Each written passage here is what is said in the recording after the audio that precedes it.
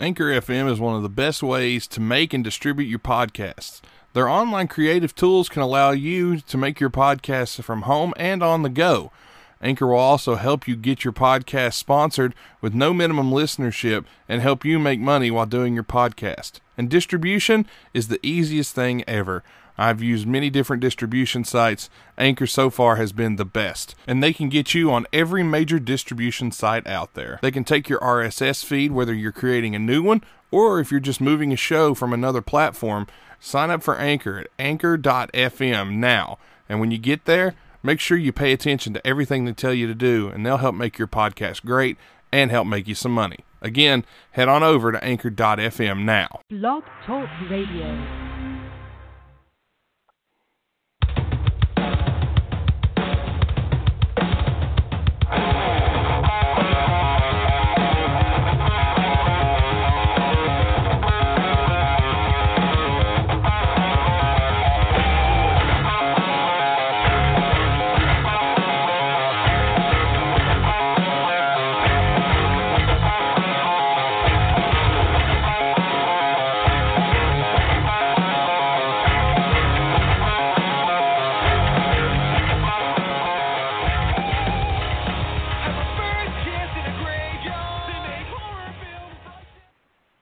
Good evening and welcome to another Sunday Night Roundtable. I'm your host, 80% Bobby Clark, 19% Alex Trebek, and 1% Ryan Reynolds, a.k.a. Timmy D. And of course, from the multi-million-dollar Robinson compound in palatial 90210 Clifton Heights, Pennsylvania, it's world-renowned podcastaire, Black Cloud Purveyor, unable to make it rain, he ain't no player.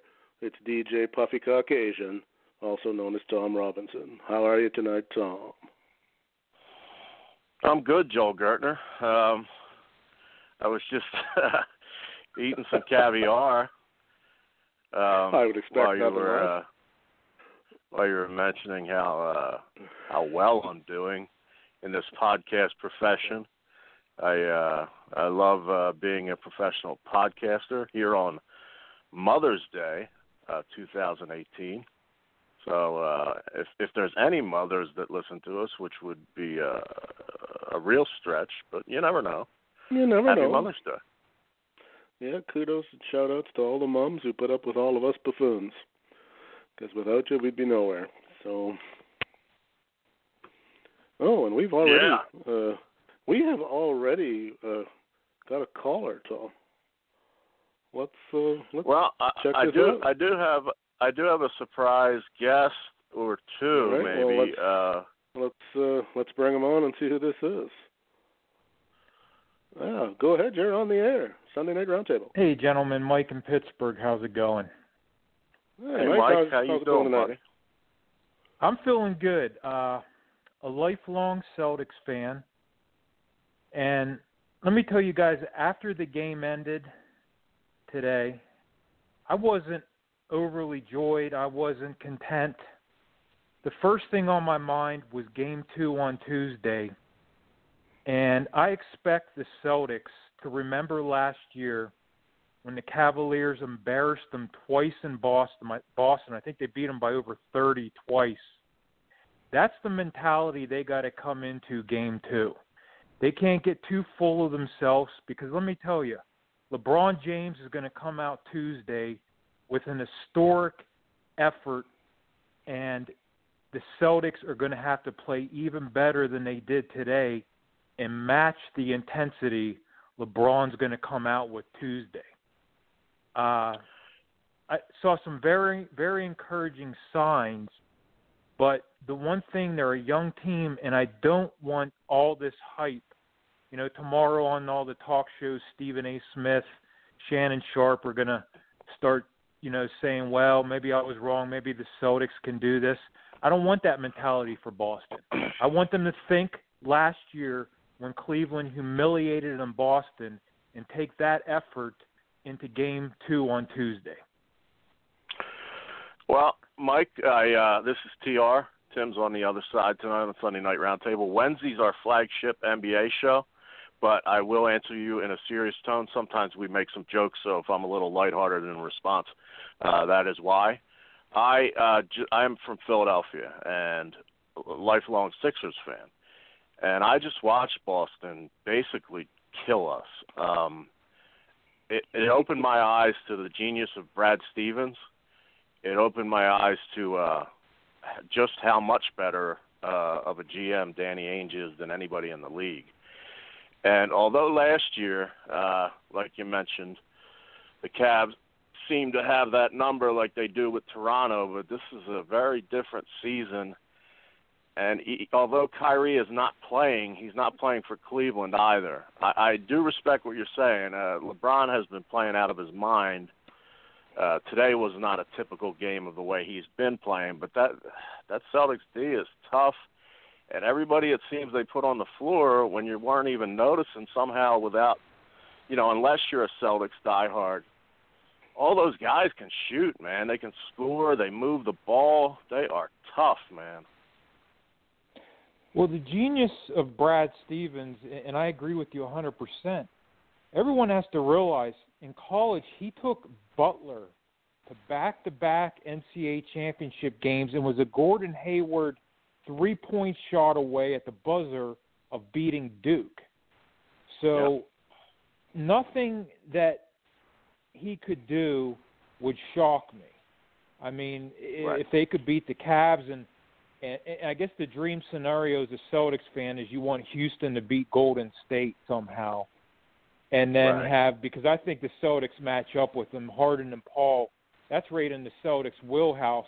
They can run, 4 or 5 people, guards and small forwards at Harden and Paul, and make everyone else, and get on them, the three-point shooters, just like they did to Philly, Bellinelli and Redick, and that seems what they're doing. Somehow they're managing like the Giannis, Ben Simmons and LeBron somehow one-on-one, but yet being able to stay with these three-point shooters in all these series so far.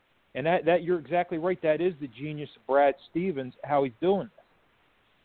Yeah, and even the little subtle move today of starting Morris out of nowhere.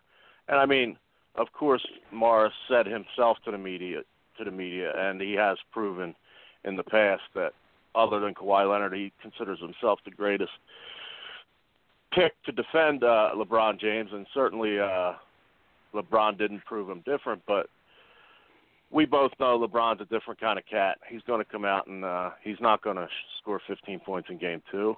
However, I had the Celtics in 7.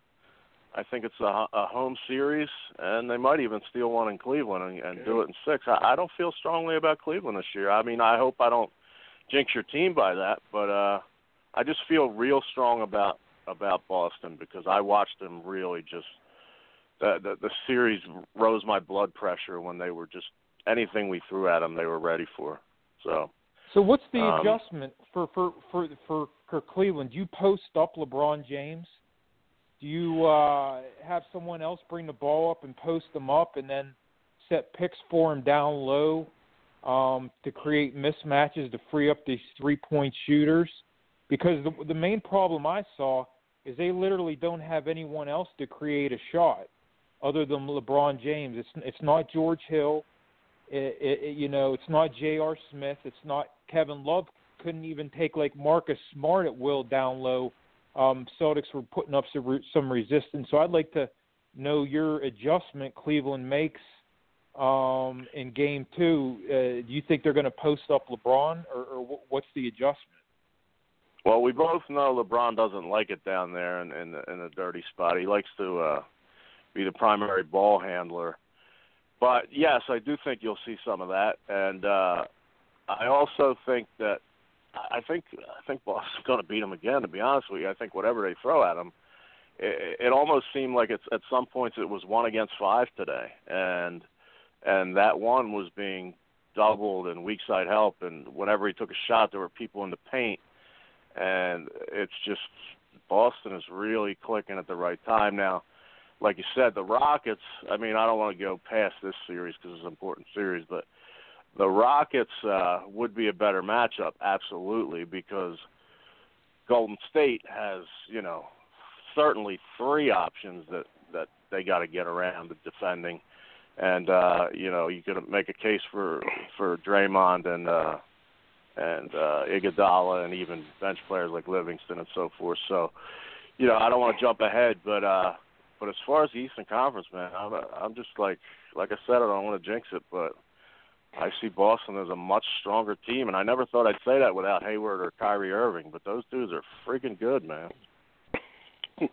Well, here's my last comment, guys, and I'll go. I don't want to take up too much of your time, and if you could just leave me on to listen to the show. No problem.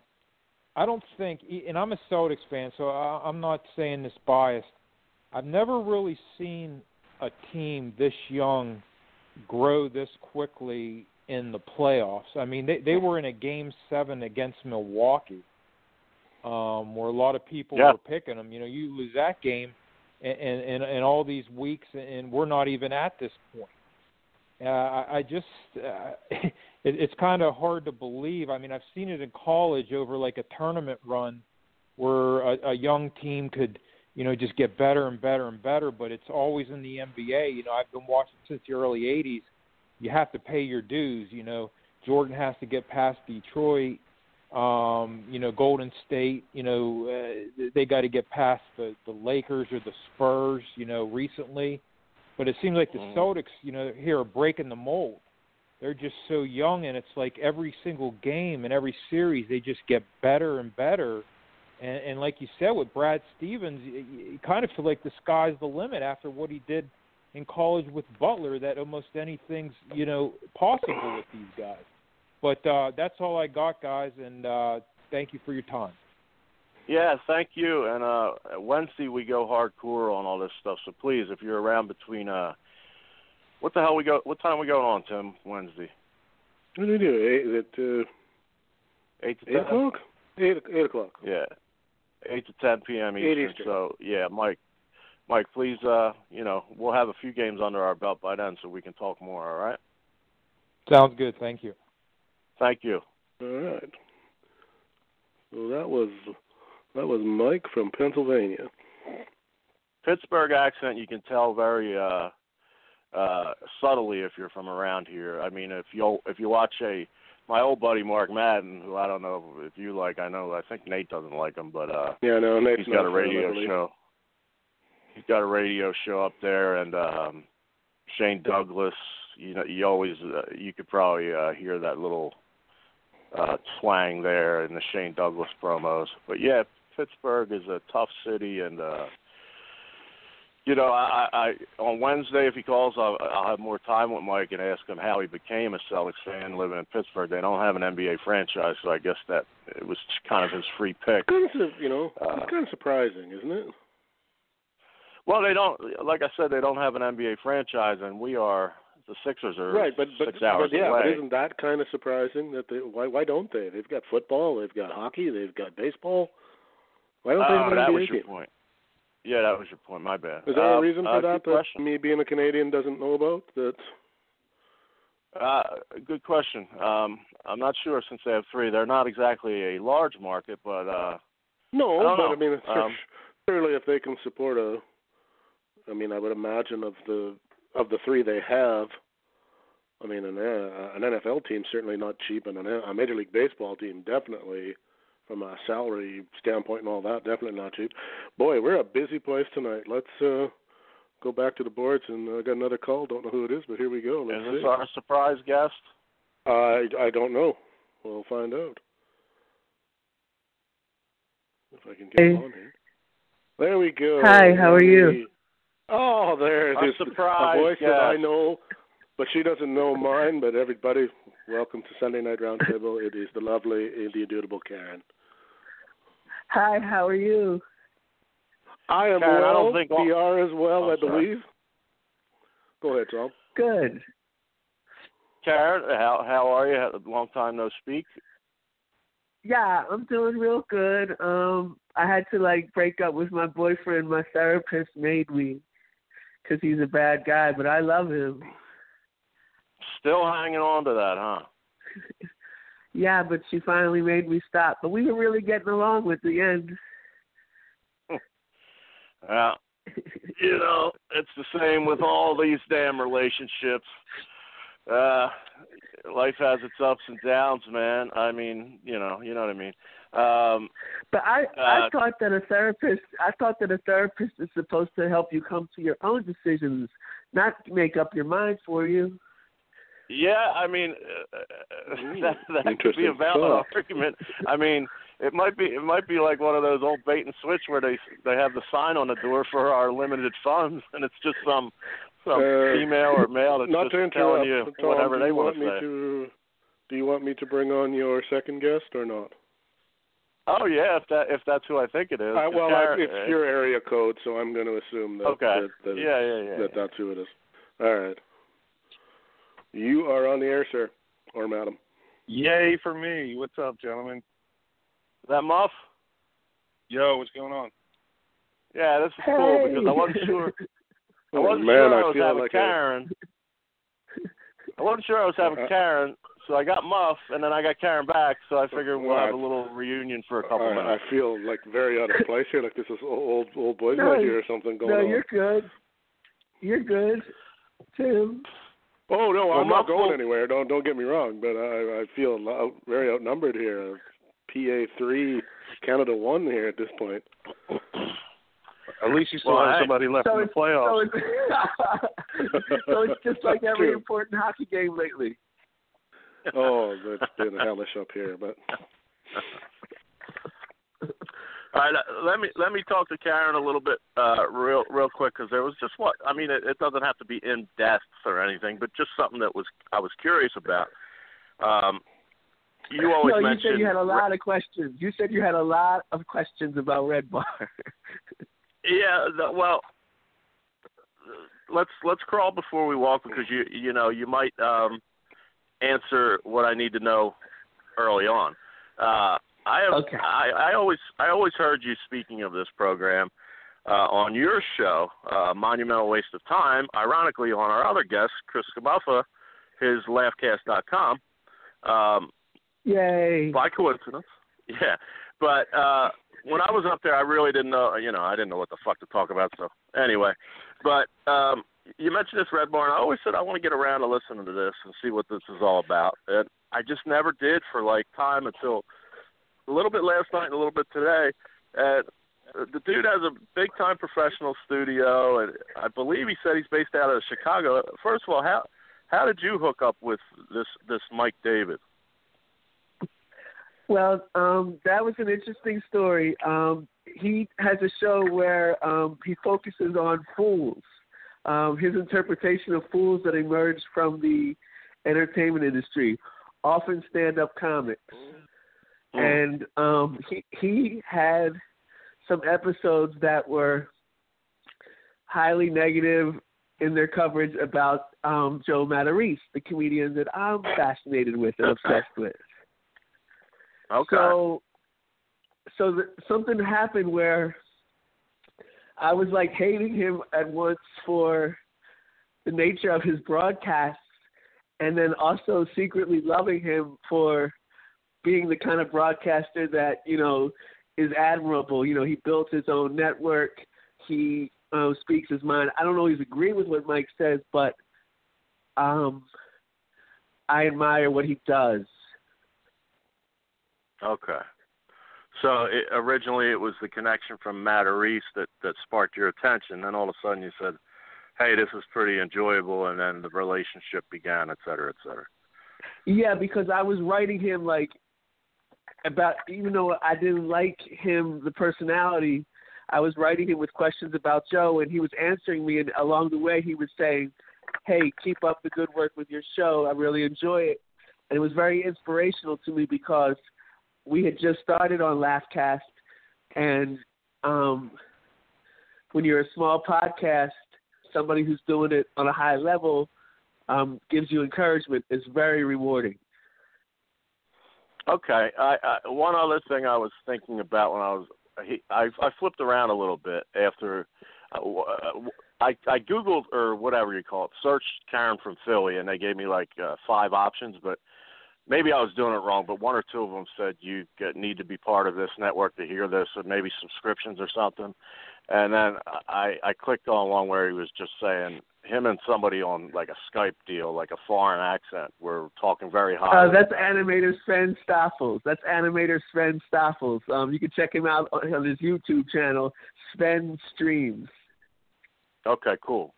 So then I figured I'd click something recent, and something I've been way into is Artie and Anthony over there on Compound Media, and he brought up the new stand-up comic Dave Landau from the Detroit area, and he basically was burying him. And my immediate reaction was, and I know you love when people bury. I know the old you. I mean, you don't like to be in confrontation, but you do like to participate and grab a bag of popcorn. Am I correct? Yeah. Well, here's the thing. Like, I just think it's funny that somebody zeroed in on comedy like this. Like, I don't have anything against Dave Landau, and I just respect him as a comedian on a grind. But it is funny to watch Mike like just try to constantly destroy this guy, and it's just funny. Like, it's just funny to watch. And my point is that the people that are the subject of this are usually comedians, and they should know how to accept it and deal with it. Right, instead of internalize. But my as a viewer, my immediate, since I'm a big fan of what they do over there, was like, who the fuck are you, Mike from Red Bar? You know what I mean? But he's also got a killer studio and a killer setup and great sound effects. Obviously knows what he's doing from a production standpoint. So in a way, he could come back like, who the fuck are you on this J Bro network too? If he heard me, but yeah. Well, who he is somebody who was a pioneer on the podcast scene. Like, his show is like maybe 15 years deep now, and he's always had the latest equipment and the latest he's been doing this for so long, and he has just a really cool fan base. So right he does have a position of strength.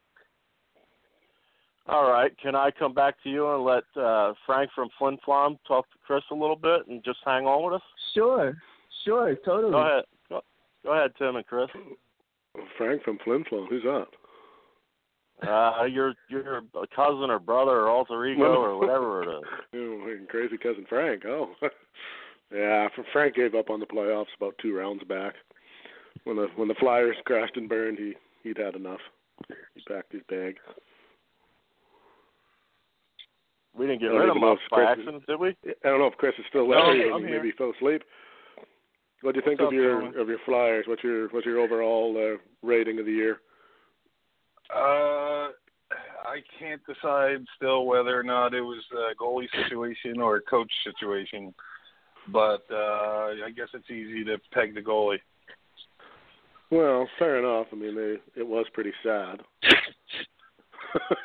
But there again, like, they know that, right? Like, they've never had. It's been years since there's been somebody steady there. So years and years and years and years. Yeah, I don't even know. Like, in all honesty, I can't even come up with a name. I go back as far as Pelle Lindbergh. I mean, God, what's that? I was going to say our last good goalie crashed and burned, literally. Oh, jeez. Yeah, you sure did. Well, fair enough. I will allow that. There was no 5-hole going through there. No, that was the top corners there. Yeah, I can't. Like I said, I don't know why they can't do it. Who is Ron Hextall is a goalie, for God's sake. Surely he ought to know. He at least fought. Yeah, people. but surely he ought to know. He's the guy who's responsible for getting people into that organization. Surely he should realize they need a goalie. And Christ, what do they organization, do? he really is Canadian. They throw a couple $1 million at Brian Elliott, who couldn't stop a beach ball with a shovel, and as we say up here, and it's the same old song and dance down there. Sorry for you Flyer fans. He used to be great. He used to be great on Letterman, though. Sorry, old reference. Never mind. Oh God, Tom. Joe Matarese was on Letterman twice. Well, I can also found myself. I am going to have to suggest to you that you give up on Joe Matarese. You're going to have to let him go. Uh-oh. I don't even know who he is. Oh, no. Well, he hates me right now. He hates me. Oh, well, there you go. Now can you expound? Muff, jump in because you know about this shit too. But Karen, why does Joe Matarese hate you presently? Go ahead, Muff. I want to know how anyone can hate Karen. It's just ridiculous. But even though everyone does. Joe, that's not true. It's not the 65,000 text messages, is it? I would imagine that Joe feels slightly threatened. Being the fact that Karen has helped shed light on, his scam of the lifestyle. I don't know. No. Are you just a fan, or are you a stalking? No, well, I'm a fan. I'm a big fan, and I also love him. The thing that he's doing now is he's upset because I came to a show of his with co-host Steve Miller, and we filmed the show, not his set, but we filmed the show, and some of it was kind of eccentric, and it got simulcast on Red Bar. and Red Bar is Joe's arch enemy, and Joe is probably jealous and mad that I like Red Bar, but I like Red Bar and I like Joe. I'm a confused bitch.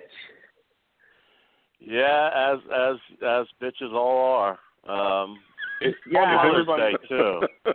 Terrible. Happy Mother's Day. Oh boy. If you guys want to hear the full story on what happened that day, you check out episode 23 of Monumental Waste of Time, and Steve and Karen go through the full rundown of what happened during the meeting of Joe. Okay. You got that crazy bastard Steve Miller in the Laughcast studios with you, Karen? Yeah, Steve is pretty close to being definite.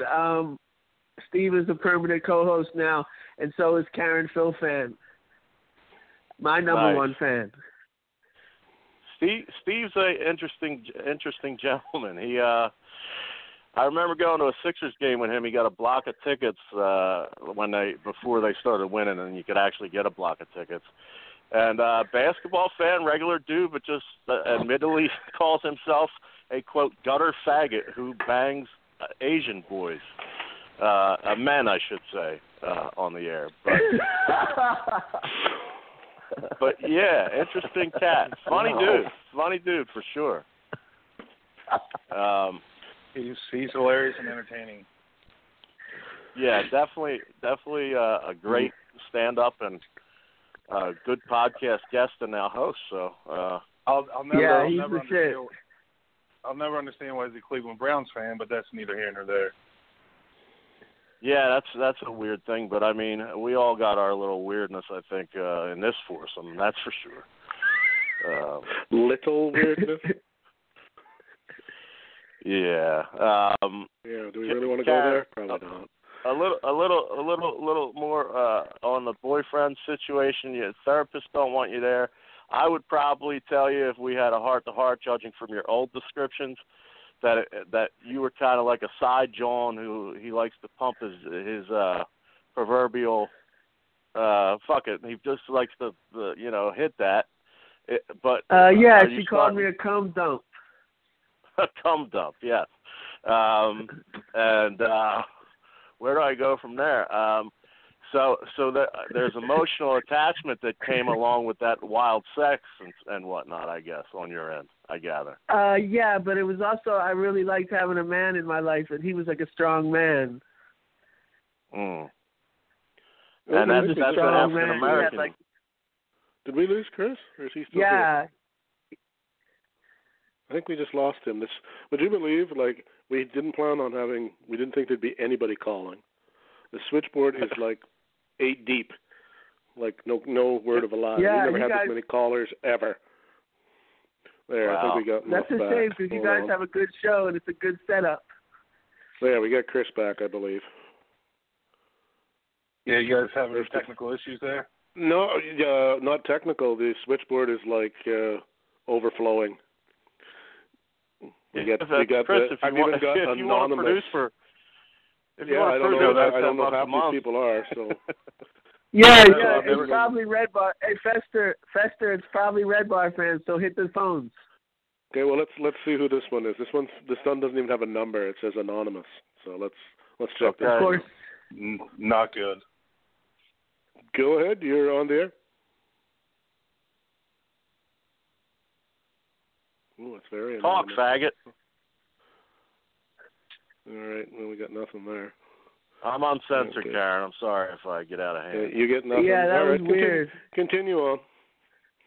We're good again. Everybody went away after that remark. I used the street lingo on Sunday night. Cleared the room yet again. The just took a shit in the China shop, you know. Yeah, sometimes that'll do it. You wondered where our 10% viewership from California went, Tom. Now you know. Hey, who cares? Who cares? I just, I'm me. I'm free. I am me and free. Yeah, but maybe just as a form of advice, wait till they say something negative first before you go in on them. Well, what's your name? Didn't even get a name. I'm always expecting the negative. But, yeah, what do we got over there at Laughcast, Muff? Any? I saw a little bit of. Actually, Karen was in the room with me. That's what had her fresh on my mind. The Steve Reese, the passive aggressive hour last week. Well, our downfall has begun since Wide Man Can't Jump has left the platform, but we're trying to keep the ship upright with our fantastic shows of Monumental Waste of Time every other Sunday. I think the next show is coming up this Sunday. The Passive Aggressive Hour every Thursday night at 9 p.m. And we got a new show that's kind of just getting the ball rolling called I Should Know Better or I Know Better with Megan Getz and Buddy Harris. Pretty funny show. That'll kind of come out more so as they get rolling. And, Bernard Getz knew better as well. Hey, yeah, Bernie. And then we have our music show. Go ahead, Karen. Has your move worked out? Like, what's going on? Yes, it has worked out. Other than we cannot match the fine, excellent, as we told him before, during, and after. The production values that Chris provided are unmatched in the industry, in my opinion. Yeah, hear that, Mike David. No. But you want to hear something? But you want to know something cool? We got paid. What's that? We got paid. That's sweet. Yeah, it's sweet and very surprising. I don't like money. We I don't want money for doing a podcast. Yeah, it turned out we all did. It was really quite bizarre to actually get a check for podcasting. It was crazy. Yeah, we actually got Tim doing a hockey show, which I was like, fuck that shit. And the motherfucker's got the same listeners as the basketball show, so whatever. Go Canada. Well, congratulations. Free healthcare rules. Congrats to you guys. Is there anything I should be asking you more about? Now you kind of answered most of my questions, so I can't really.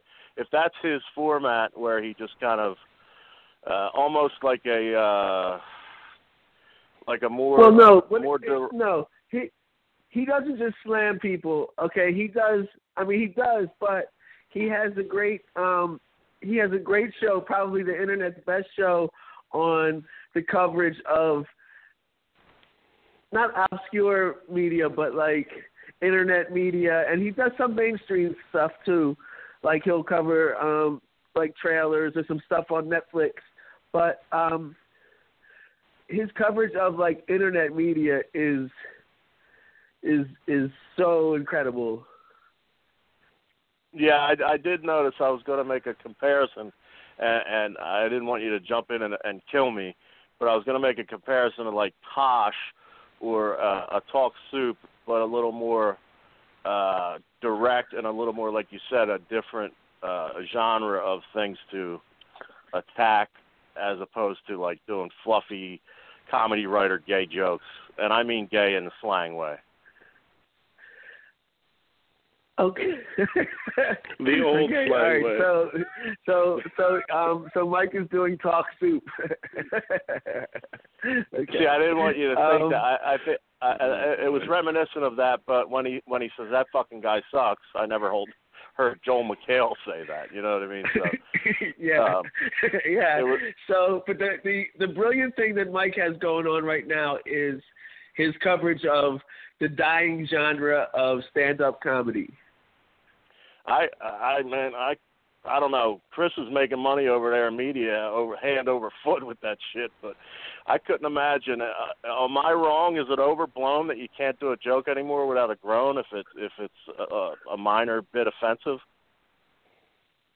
Well, I've been out of stand-up, but he concentrates on like the cringy factors, like someone telling the same jokes for 8 to 10, 15 years. Like it's like rehearsed, you know, like in his definition.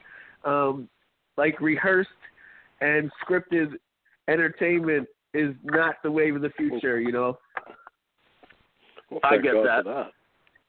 I agree with that. Spontaneity rather, and also evolving, but not losing who you are and being a pussy and just doing an act what people you think want to hear. But I want to just reach out one last time. Sorry, Chris. I want to reach out one last time to Joe Matarese. Joe, I'm sorry. I love you. Joe just came to Philadelphia, and I didn't go see him because of the rift between us. And Joe, I'm sorry, baby, and I want to be back in your good graces soon. I know you listen to the show. Don't meet your heroes. All right. I'm sorry, go ahead. There's no way he's not listening to this show. I mean, that's not possible. Everybody right? does. You guys have to have more, perk up and have more confidence. Well, we're gonna get to the chase now because I've been listening to you guys talk, so now I got to ask two of you a question. You guys have both known Tom a long time, correct? Yeah. Yeah. Okay, tell me a Tom story that is not typical Tom Robinson bullshit stories that we hear from Tom. Tell me one that paints a picture of Tom that I wouldn't know, if you can. All right. I mean, we all know the tough. I'm a beard tough guy. One time wrestling I saw, story. Tom used to have like a real cool, good, paying, steady job, and he lost it for ridiculous reasons. Okay. And I know this so story. that set off a stage where he was like doing, any kind of odd job, okay? And one night I saw him, and he was coming from tryouts for a haunted house. So he was made up like a monster, okay? But at the time, his head was completely shaved. He's like 6'2", 300 pounds. Like his head was completely shaved, and he was like, "I hope I get it." And I told him, "Dude, you didn't even have to put on makeup. You could have got the job." Like. All right. And was Tom Robinson ever quiet? What's fascinating about that is I would not have remembered that. And it brought up a pleasant memory. It was just like a weird meeting in like 15th and Chestnut, right? Yeah, you were getting off a bus, like, and you had on like haunted house. Like for some reason you didn't take it off. Like you like left the audition like looking like Uncle Fester. Well, Uncle Fester with a big gash in his face, yeah.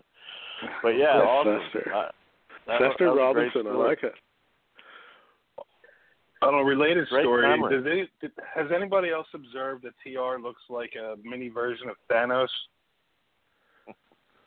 Ooh, I never really gave that a thought, but Look at Thanos. I was too busy closely. after somebody on Twitter said he looked like the Blue Meanie from wrestling.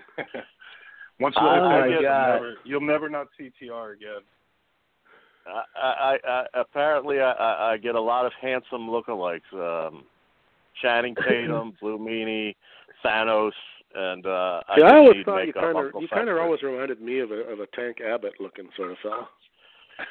Hey, there's another hot one. What the fuck, man? If there's a male Maxim, I should try out. Fucking jerk off. Well, what would you rather be? What's Chris's story?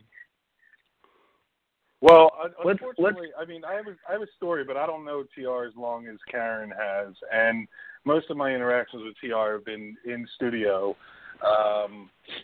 So I don't have any, crazy stories of somewhere on the road. But my favorite story with TR was one night he and I believe one of his co-hosts, either Mez or Greg Lynn, were here in studio doing Danger Radio. And I just hired my engineer, Jeff Simmons. And Jeff was here maybe not even a month. And I asked him to come in and train on Danger Radio. And this way he can kind of take over the engineering duties. Well, TR was, I guess, in one of those drinking moods that night and sucking down beers like they were going out of style. And I mean literally crushing the can, drinking it right into his face. It was a beautiful sight to be had. But by the end of the show, somehow TR had talked Jeff into giving him a ride home and pretty much kidnapped Jeff into taking him to the bar. And I don't know if TR wants to share his side of that story once they got to the bar, but Jeff said he was pretty much out all hours of the night with TR until he finally had a chance to break away and get home. Wow. Yeah, That sounds I took kind Jeff. of TR-ish to me. Jeff's sort of in the area, so I took him for that. I know you've been there, Karen. Maybe you're not as annoying as me, but that one last stop that I always like say to people before I get home. In those days, I should say, and a young 21-year-old Jeff was I don't want to say scared, but just alert. I got a little aggressive. None the wiser. Yeah, Well, it's because TR hangs out with Warlocks, for Christ's sake. He did a comedy show for TR in front of Warlocks.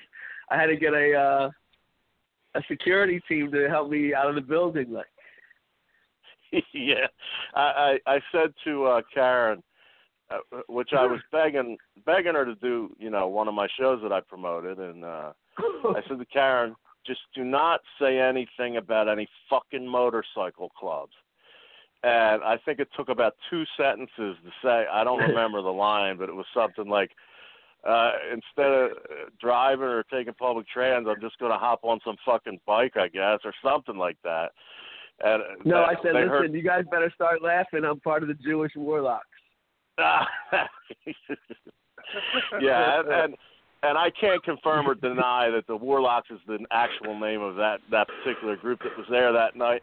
But there was a group around, and yes, Karen, for the safety of everybody, was escorted privately out of the building safely, and did a nice set. Thank you. The Warlocks, aren't they isn't that like a Harry Potter thing, like Gryffindor, that sort of thing? Not these ones. Huff and Puff. I'm trying to cover it up, dude. Sorry. So what time no, that's cool. They're cool. I'm cool with the Warlocks. What time did you let Jeff leave? What was that, Chris?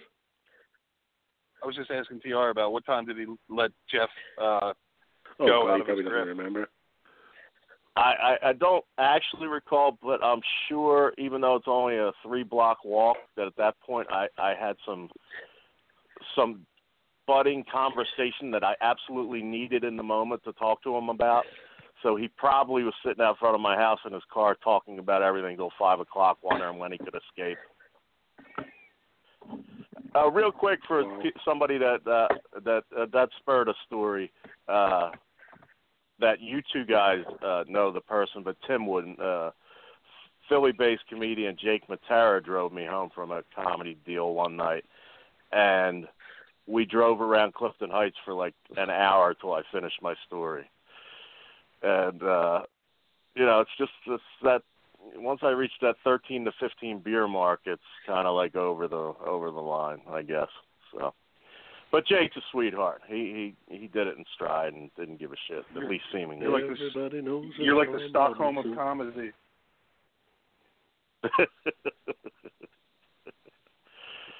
Yeah, I heard it. Thomas. Should we do some plugs for these guys? Do you have anything more for us, Well, Jack? by all means, they should plug their junk, and then we should plug their junk. That probably gave somebody ideas. Plug their stuff, and and then we'll move on to what's next. Okay, great. You guys should check out our show on the great laughcast.com network. It's called Monumental Waste of Time. Go to Laughcast's homepage and click on Warlock the icon approved? for Monumental Waste of Time. Pardon? That's Warlock approved. Yeah. Approved by Warlocks everywhere. Yeah, Warlocks love me. So it's on. If you go to Laughcast's homepage, you click on Monumental Waste of Time icon, and then you can hear all this roster of shows. Our next one is Sunday at 12 noon Eastern, Sunday, May 20th. It's going to be a great show. It's me, Steve Miller, Karen Philfan, Chris Scamuffa, and also Red Bar is usually every Saturdays at 5 or 6 p.m. Eastern. It's redbarradio.net. So check out Mike David on redbarradio.net. And check out Joe Matarese at joematarese.com. Right on. Thank you, my longtime friend, and it's great to hear you on the air again. Thank you so much. Monumental Waste of Time is definitely a great continuing saga. The best I've heard in podcast form. So definitely check that out. Thank you. We try to be lit. You is lit. All right, Nate. All right, guys. Take care. Real quick, Karen. Both your old friend Nate is on the Atlantic Ocean right now with his future missus carrying his son on a cruise, and that's why there's only two of us tonight. He is on. Oh my God. He is on. I'd like to be on that cruise. No, he's not on a cruise. Wrong. Oh. He is on a tour of medieval European bathhouses. I told you. Oh my God. Yeah, see, now we've got somebody's interest. I could go to one and give Nate a rim job. Yeah, that's what I wanted to hear. Call in a favor, Karen. Yeah, that would be good. Rim jobs are great. Especially because he'd be all clean at the bathhouse. Thank you, Karen, for going there with me. All right, take care. Yeah, good night. All right, gentlemen. My only plug is just get the Laughcast app and check out all the shows we got there. So thanks for having me on. I really appreciate it, and keep up the good work. Thanks, Chris. If you ever want to talk to Tim, he has his own. Tell him when you have your own cocky show, Tim. I forgot. Yeah, it's at 2:00 on a Monday. Chris is probably a very busy gentleman at 2 p.m. Holy Christ. I'll have to listen to the replay, but one thing for you, Tim, is go Jets. Go Jets. Hey, I hear you loud and clear there. All right, man. Have a good one. Thanks, Muff. Later on, guys. All righty. Okay. Now we sort of got a bit of we still got a bit of a dilemma here. I got 3 more calls on hold. They've all been on hold for a while. You want to take these, or what's the story? Absolutely. All right. They might have been Karen fans, so we'll try to I'm accommodate. assuming that. Yeah, I don't know. I don't know where these numbers are from. I'll apologize ahead of time because I'm going to guess they're listening for the long hold, but we were having old boys night there for a bit. Here we'll start off with the first one. Sorry for the delay. You are on the air. Tom Robinson. Is that Dave? Sure is, bud. How are you? How are you, Dave? That's Dave Flaherty from Miami. No, Fort Lauderdale. Fuck Miami. People get shot there. Fort Lauderdale, that is correct. I was just Fort Lauderdale, Florida. I was pointing out your closest alliance as far as professional teams and so forth. How you doing tonight? Yeah, Dave? Miami Dolphins. Yeah. How are you, Tom? Good, man. Glad to hear you with a powerful voice. This is Tim with me tonight on our Sunday night roundtable. Tim. Hey, Dave. How's it going? It's going good, man. Had the Boston Celtics in the under today, and I'm a diehard Yankees fan, and I, pretty happy. I bet $100 on them to win the World Series to 6-1 odds. So I just hope we can stay healthy. And it's raining like a bitch here, but all is well. I'd say that's right not on. a bad bet to take, sir. You got a good chance of that paying off. Yeah. I saw your post on the Pro Wrestling and Whatever today from our friend John McAdam that you quote. I'm paraphrasing, not verbatim, but you said you think they may be a barking dog, and I couldn't have agreed with you more that they were going to not only it was beautiful. not only cover, but I felt they were going to win today. Absolutely. Did I think they were going to win by 25? No, but no. The funny thing was, Tom, on my site, there was no money line, and that right there said, "Hey, wait a minute, there's no money line." That tells me Boston's going to win this game, but. To win like they did was very surprising, and I'm totally convinced that Brad Stevens is one of the best coaches in the NBA, hands down. The job he's done is remarkable. Absolutely. I was watching him today. I can't put a finger on why he's so goddamn good, but. I was just watching his body language and the way he carries himself. It's like he's on that keel, whether they're up, down, in between, and I think that gets through to the young players at least. And yeah, I think Al it does. Horford is just Al Horford's playing out of his mind as well. Yeah. Tom, his father played for the University of the Miami Hurricanes. Tito Horford. Yeah. Did you see? I remember him down here. The Miami Hurricanes played in a little concert hall called the James L. Knight Center in downtown Miami. It's a little theater. It was like bleachers. It was where they used to have the Clash of the Champions shows. Back in the early days, there was bleachers, there was a little floor and a stage, and they had the freaking basketball court on the little floor. It was ridiculous. It was the only place that the Hurricanes could play. Until the Miami Arena was built, and then Miami now has the Convocation Center on campus. Dave, because we have two people on hold, I'm going to ask you what I asked our former guests, because Tim's a wrestling guy, long time. He's actually I think I'm 48. He's in between our age. Can you give Tim a story from Florida wrestling? It could be back in the you and Jeff Bowden days, could be Jack Briscoe, could be whatever. Can you tell us a memorable, funny story from your interaction with the boys back then? Yeah, I was a huge Bobby Shane mark.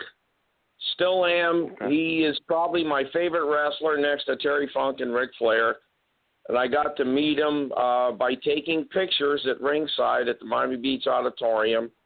And I got to meet him, and it was funny because I was like a kid.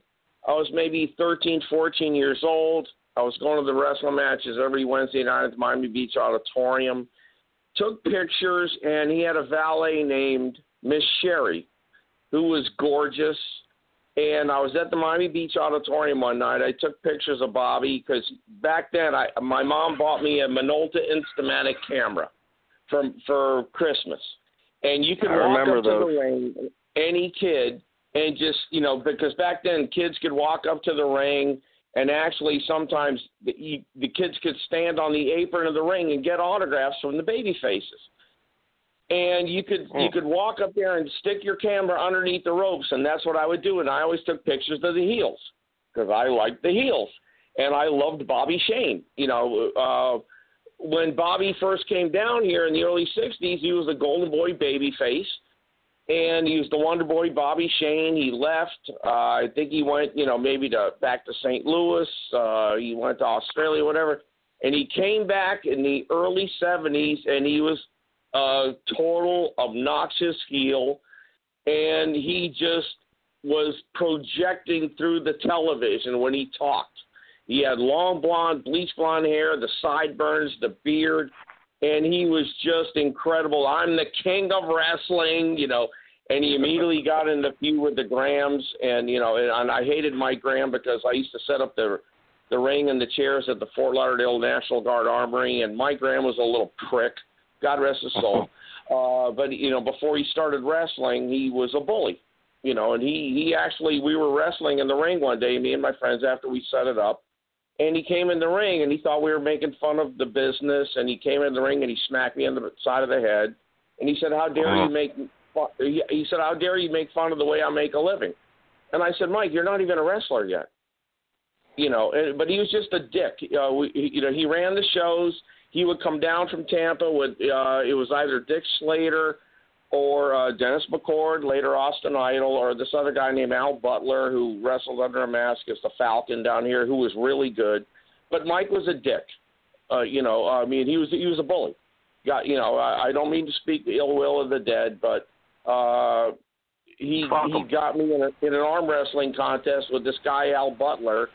And, because I was a good-sized kid back in the day. I was like, 17, 18 years old. And he got me in an arm wrestling match with Al, and Mike burned me for $20. So he was not a nice guy. But so anyways, I didn't like Mike, So I was a big Bobby Shane fan because, Bobby Shane, he was totally against, So anyways, I got to meet Bobby. I was at the matches one night. I took a picture of him, and I had it blown up into an 8x10. And I got Sherry's attention one night at Miami Beach Auditorium. And I said, Sherry, come here. And she walked over, and I said, listen, I got an 8x10 here. I took a Bobby.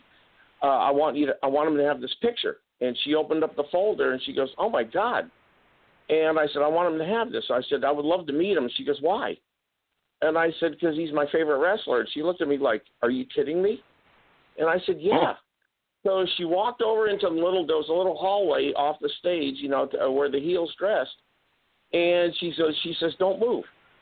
And I said, okay, so I stood there, and about 2 minutes later, she goes, come here. And she goes, Bobby wants to meet you. And I said, wow. I was stunned, So I stood there, and I'm like, I'm like fucking nervous, like excited, And Bobby Shane walks out of the dressing room. And he comes, he goes, hey, kid, how you doing? I said, pretty good, Mr. Shane. He goes, it's Bobby. And he says, nice to meet you. And I said, Bobby, you're my favorite wrestler. And he goes, why? And I said, because I like the bad guys. And he had this big shit-eating grin on his face, And he says, I like you, kid. It was the damnedest thing. Back then, Bobby was groomed to, be a booker, and he was real into his mind for the business and everything. And he says, kid, I like you. And he says, this picture's beautiful. He wanted to sell me a 35-millimeter camera, and I said, no, thanks, Bobby. I got this one. I can't afford it, And he said, you come to the matches a lot? And I said, every week. And he goes, whenever you come here, he says, I want you to come back and talk to me. And I said, okay. So every week when I'd go to the matches, be it West Palm Beach, Miami, or Fort Lauderdale, because back then, after a while, we were going to 3 house shows a week, me and my friends. And I'd always walk up to him, and he goes, hey, kid, how you doing? And the first thing he would say to me was, what did you think of the matches last night? Or what did you think? He wanted to know what I thought of the show, the last show that he saw me at. And it was amazing, But he was a tremendous heel. And when he died, it was one of the saddest days of my life. And the following Wednesday night at Miami Beach, when Frank Freeman, the ring announcer, announced that he died, the crowd booed. No, I'm sorry. They cheered. No, they cheered. They cheered. They cheered because he's a heel. Yeah, because the heel died. It was like, talk about some fucking heat, man. You know, they cheered, and the same thing happened in Jacksonville the next night because it was when Buddy Colt and Dennis McCord, Austin Idol, and Bobby Shane and Gary Hart flew back to Tampa on after the Wednesday night show, and they announced it the following night in Jacksonville, and the crowd fucking cheered. Talk about heat, man. You know, unbelievable. Yeah, he's another guy another guy in a long line of guys who died way too soon, and you have to wonder where he would have ended up. What his real, I mean, he has a legacy anyway. But what his big legacy would have been if he would have lived, you know, and been in wrestling for another 20 or 30 years. Yeah, he was remarkable, man. He was just from the moment he walked out from out into the out into the crowd and walked down the aisle. I mean, people were fucking incensed. I mean, he just incited hatred. I mean, because he was just so obnoxious when he was on. He would be on the Florida wrestling show, and he would sit there with his crown on, smoking a cigar, and he would say to Gordon Soley, "People don't deserve to see me on television wrestling for free." You know, he never wrestled on television until finally he had to, and then he had a stable for a while with Bearcat Wright and Doug Gilbert, the professional, from Georgia, but he was probably the most phenomenal heel I've ever seen since I've been watching wrestling. I've been a pro wrestling fan since I was 8 years old, 1963. He was one of the most phenomenal heels, probably the most phenomenal I've ever seen. He was a heat machine. And he took bumps like crazy. It's a damn shame there's not a lot of video footage of him because nobody knows how great, not a lot of people know how great and he really was, and that's just a damn shame. It really is. They could sure use a guy in that mold right now. Yeah, and the thing is too, he had a mind for the business. He was into, he wanted to be a booker. When Bill Watts was booking down here, he was kind of, it was in the same mold. He was learning from Eddie Graham.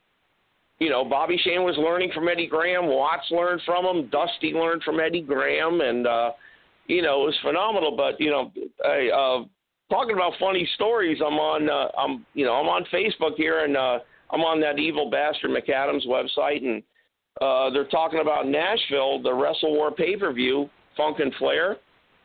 Mm-hmm. And me and Bowden went to the show. We were hanging out with Meltzer, the whole Saturday, and me, Tom, I like to have a good time. Ate a Vicodin. I was drinking beer, and the week before, the prior week, the local promotional company down here, Dusty, was trying to revive Florida wrestling, and he was promoting this big show in Miami while, the same, the Nashville show was going on. And if I wasn't in Nashville with Bowden to see Flair and Steamboat, I would have been there. And it was like Rhodes and Terry Funk against Dusty. I can't remember what the stip was, but Terry did the legendary promo.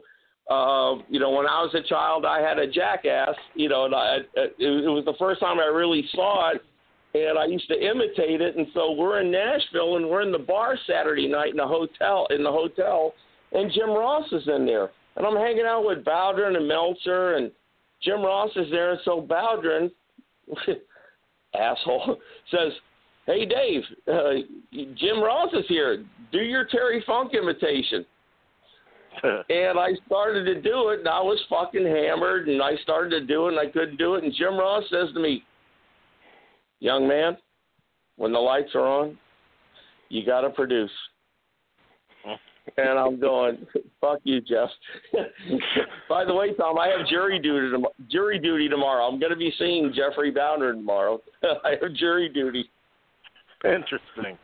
Yeah. A reunion of sorts, but you guys, we're old friends and what have you. That'll be interesting in the workplace. Yeah, man. Pass along. Hey, remember Miami the Royal Rumble? Yeah, I was there for like a whole, day of we were supposed to go out and really get a little bit going the night before, and of course it was fresh off my. Yeah, I was under the weather. Unfortunately, I came back to real life too quick, and the guy that was with me passed away. I don't know if I ever told you that. He's passed away at age 38. Chris Polis was his name.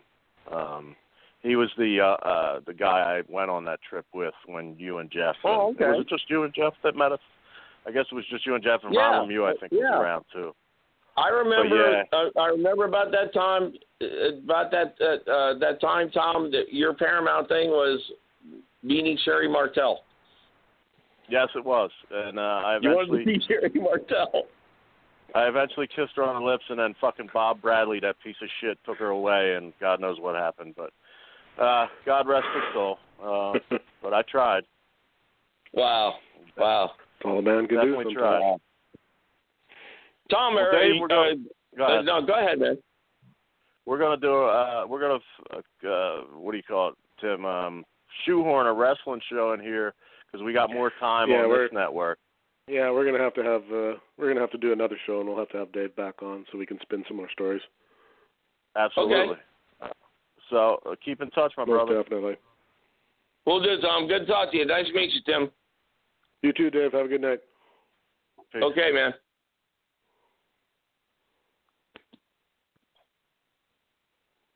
Well, all right. Well, that was Dave Flaherty, ladies and gentlemen. I guess kind of another one of the infamous group of historian types, I guess, behind-the-scenes kind of guys, sort of like you are, Tom, or were. Yeah, an old friend from back in the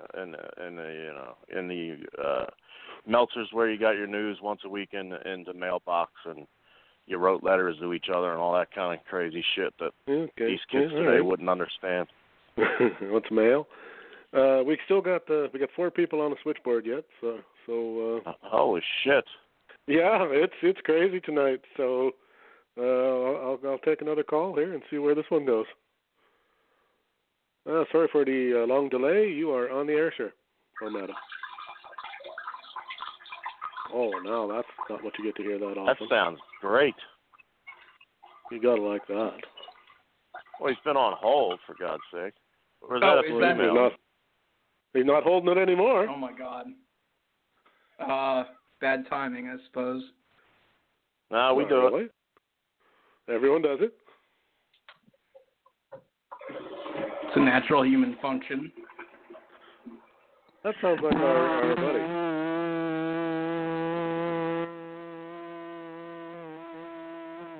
Okay.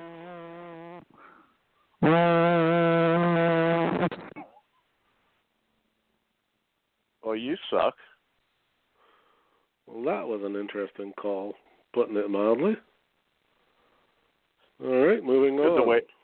Good to wait a half hour to do that good stuff. Doesn't say much about your time, does it?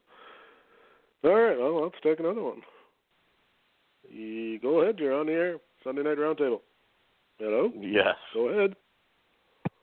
I just want to say I really hate niggers. I don't understand that last word, sir. That call's already been dropped. What an interesting night we're having. We'll be taking that one again. All right, let's try this one. Runs. Go ahead, you're on the air. Sign in the front of my house that said dead nigger storage.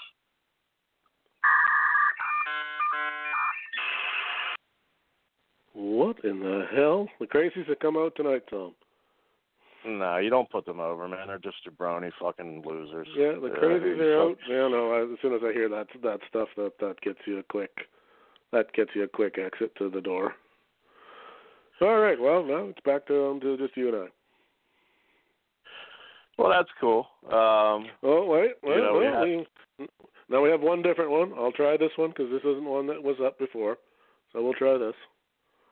Go ahead, sir. Oh, same nonsense. All right, no more. The switchboard is now closed unless I recognize your number. Carrying on. Forging ahead.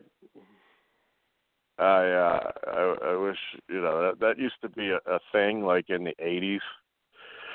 Like some of them were pretty funny and creative, but obviously those four lacked. But that used to be a thing like in the 80s where you get like you bombard a show, especially like public access type show, and you just bury them, and the hosts are too fucking stupid to realize what's going on. But I cut a promo on them so fucking quick. They have nothing. They're losers, zeros, fucking jabroni, fucking lick my ball sweat nobodies. So I have a real big hammer over here. I said, 1985 once it's bit back. No kidding. Right now, we got one guy here who keeps trying, and it's just like, you know what? You can just sit on hold till the show's over. See how you enjoy that, because that means you're listening. So we'll just take your listening time, and but not let you speak. So you keep listening, and we'll keep talking. So anyway, let's just do what we do, brother. Yep. Yeah, I don't even know how much time was consumed during that. We got 50 minutes left yet, so 5-0. 5-0, so we got lots of time yet to talk about something. Whatever it may be. What's going on in my life? Let me think. I'm getting fucking more obese, which is not cool. A little exaggerated height from Karen earlier. I'm not 6'2". I'd like to be, because then I would have maybe pursued my all-state level ability of hoops back in my youth. I could dunk about 1 out of every 10 times off of 2 feet, and now I couldn't jump on the moon. That's a gravity joke, you fucks. Yeah. Anyhow, so I noticed, a couple weeks ago I would get winded on those videos I was putting out from when I was doing that extra gig on the movie, and decided to start walking. Any idea how many days that lasted, Tim? I'm going to go with probably 1 and a 10% chance of 2. I actually beat both numbers. I made it to 3 days, and then it was bad for a first go round. Well, I mean, at this stage of my life, maybe, but I was a 5-day-a-week gym guy for years and years and years, and I don't even feel like walking around a track now. But anyhow, I have I'm one of those fat chicks on like a dating app that puts old pictures up now, because certainly I'm not going to put a current one. I mean, I put the current videos because that's my friends on Facebook and shit, and I don't give a fuck what I look like to you people. But to potential like sexual partners, suitors, I get my Valtrex renewed, and I put old pictures up. Good God. Well, you know what? I was just going to say, have you got that app? Well, you probably don't have it on your phone, but you could go get it. There's that app for it measures your how many footsteps you take in a day, and then calculates that into how much Bitcoin. Calculates that into how much you walked. Bitcoin. No, that's cryptocurrency. You wish you had some Bitcoin, Yeah, Muff is into that, our earlier guest. Fitbit, Fitbit, yeah, some shit like that. That's like a special device. They make them for your phones. My kid's got one on his what the hell's he got? I don't fucking the Apple, whatever the hell it is, and not an iPod, an iPhone. That's what it is, an iPhone. And you don't even have to look at it. You just turn it on and just leave it in your pocket, and he keeps track of what he does for. Go ahead. Go ahead. I was just going to say. What he does for work, he walks a lot, so he was amazed, and he'd been in school for a year and a half, and he kind of got a bit of a pot on him too, because of course at school all you do is fucking eat shitty food and drink beer, and do a little bit of learning in between there. But he was surprised at how much he actually walked during the day, and how much walking, even though certainly it's good for you, how much you actually have to do if you really want to lose some weight. A couple hundred steps ain't gonna cut it. Yeah, I figured with Nate fucking floating right now, not that he wouldn't float if he wasn't on a ship. Now, what the fuck? I mean, I guess that was tongue in cheek what you said he was really on, or was it? No, he's on a European tour of medieval Roman bathhouses. You know, where the gay guys hung out.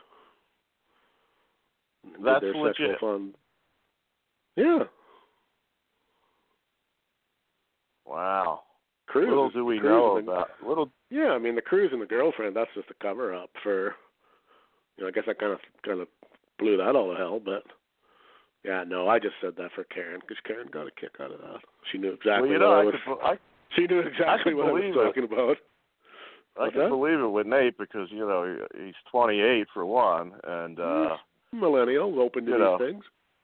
They accept everything, and Freddie Mercury made some AIDS soup in those bathhouses, and Yeah, I could have said Nate, I guess he was making a tour of New York City bathhouses. Maybe that would have been better, but no, I mean, truthfully, that's how and I love and respect Nate, but his sexual attitude seems like that's not out of the realm of possibility. So that's why I kind of asked you. I couldn't say with any certainty one way or the other. I don't think. I don't know for sure. I mean, you never want to check off the box.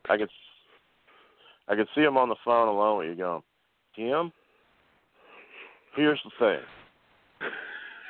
Autumn and I are going to be together for the rest of my life. And But one time when I had a threesome with another dude, his balls slapped against my ass cheek. And I have to get it out of my system. He's gonna fucking kill you. Well, I guess he can't, so whatever, I guess. But I probably can. I just gotta say, Tom Robinson, you're mighty pretty. Well, you're the first one to say that tonight after the Tank Abbott, Thanos, fucking Fester. No, but I'm being Nate, of course, Tom. I don't mean nothing by it, but I kind of find you sort of pretty. And I think... Can I get a retweet? I think you might taste a bit like a Chick-fil-A burger. God damn, I love me some Chick-fil-A. I know we went through this before, but obviously if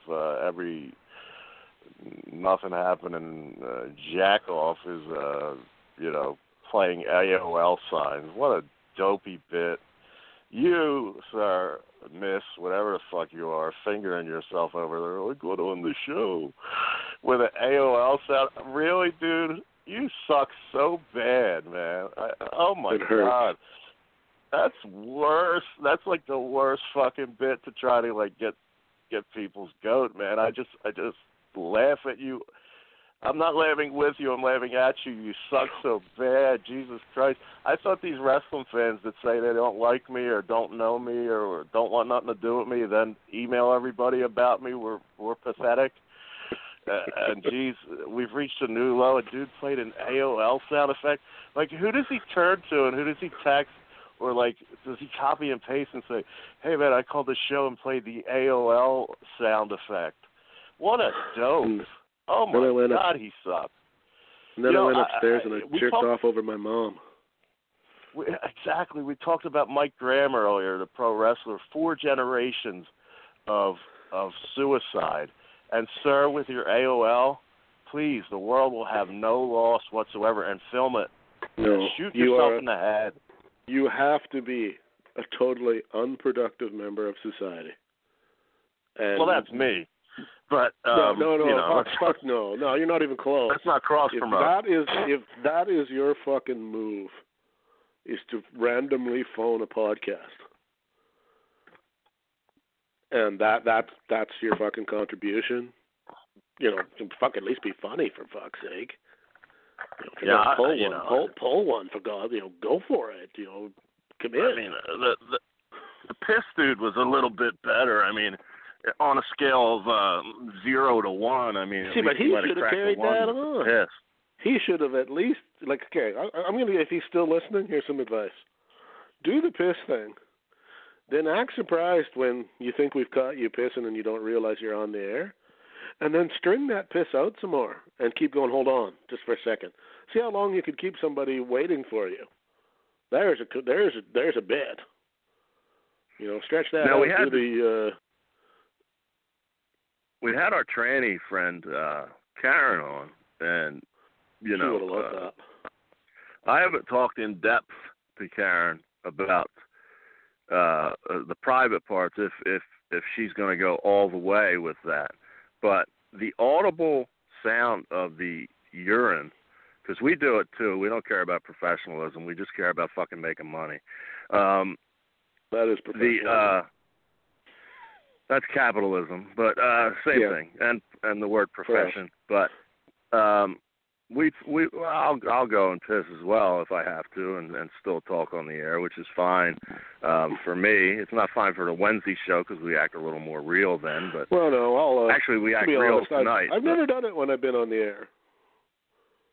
But I mean, if you are a man with a You're a man with a woman currently and former long-term relationship, this, that, and the other. So I could be wrong, but from the sounds of it, that sounded like a vagina pissing. There is that slight audible difference and less, you less might be powerful. right, and the guy was a cunt, so. Yeah, and it's such less pressure. It's kind of like when your hose sucks. Yeah, it was kind of tinkly sounding.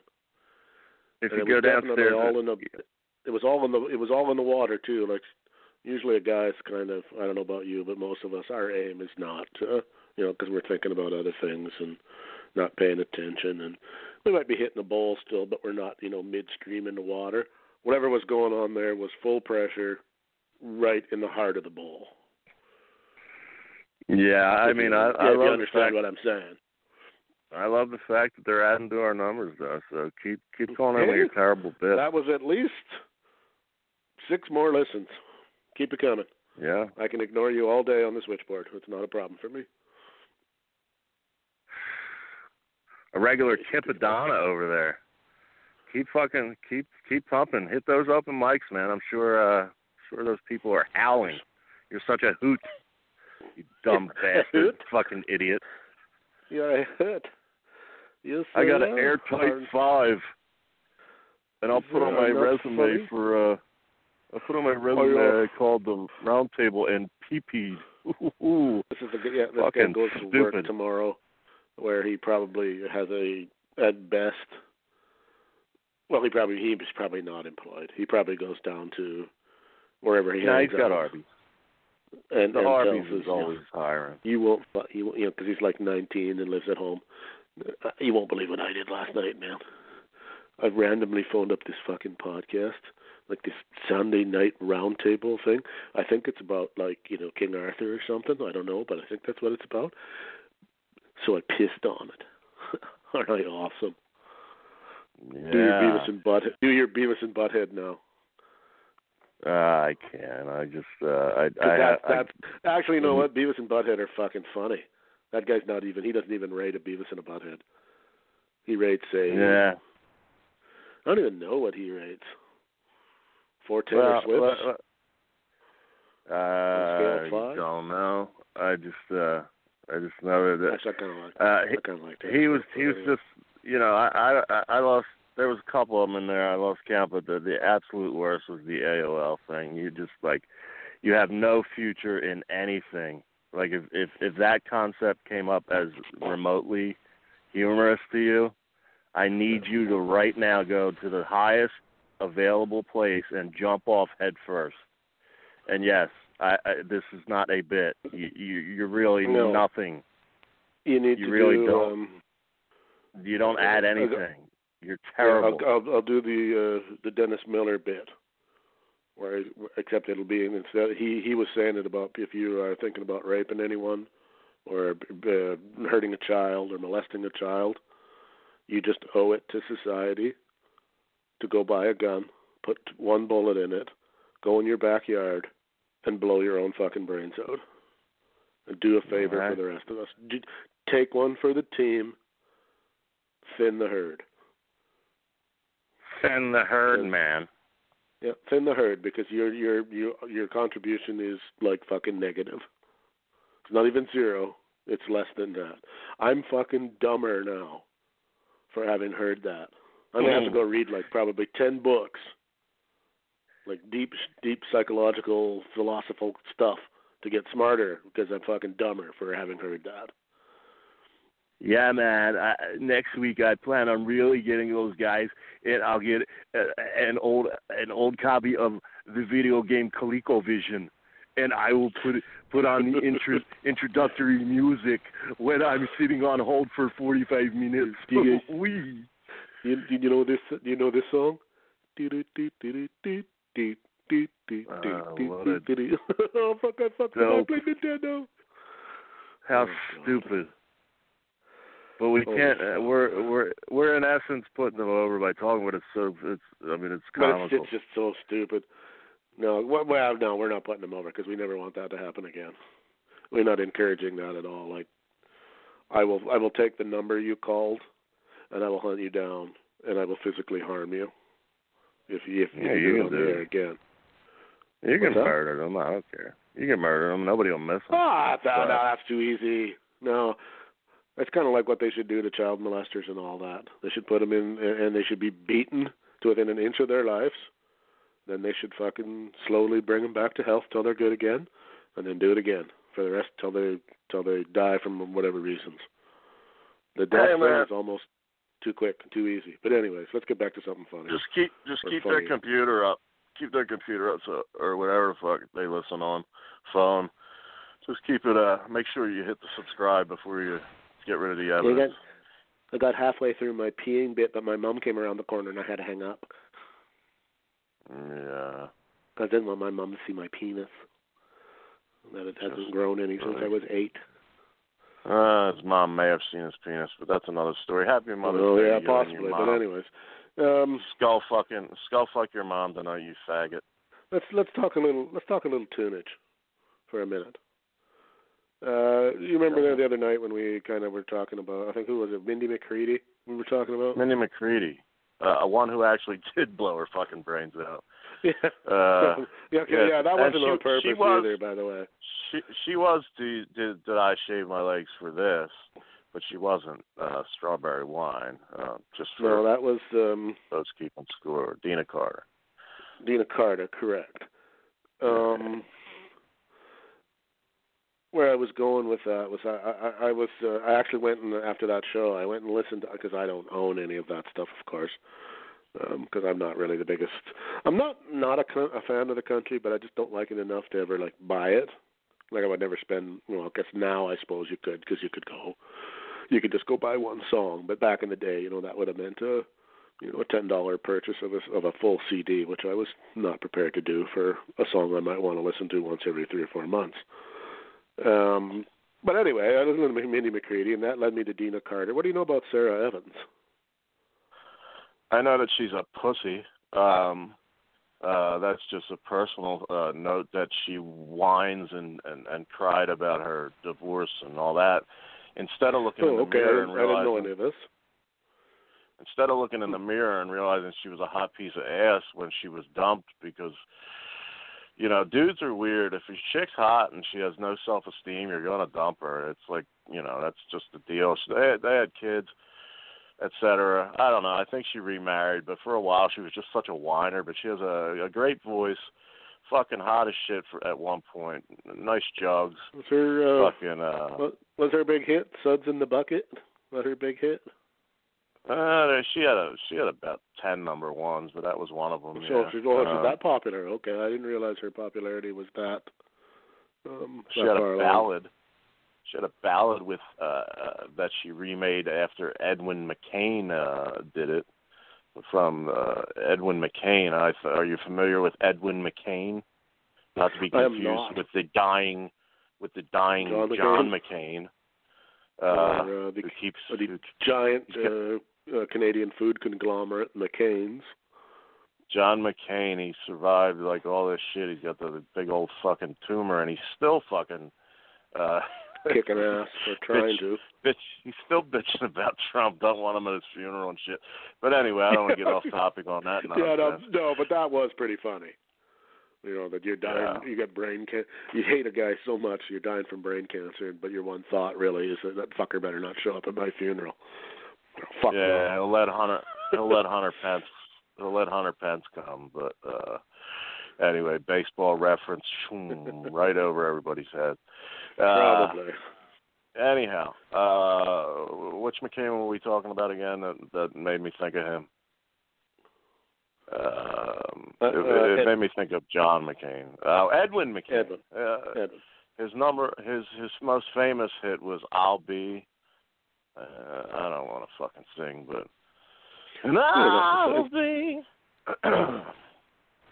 your crying shoulder.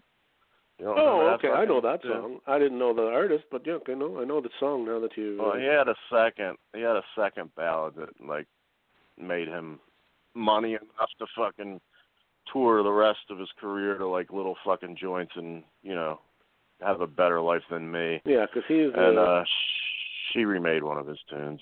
He's not one of those guys that is kind of a. He's not a country artist, but he's not a rock artist, but he's not a pop artist, but he's not a. He's just kind of a bit of everything. He's like a limp-wristed Jack Black. Okay. Yeah. So they call him adult alternative pop rock. Okay, I don't even know what the fuck that means, but. Yeah, Edwin McCain. She redid his song, and she had a ballad with personal close friends of mine. It's called "That's the Beat of a Heart." That's the beat of the heart.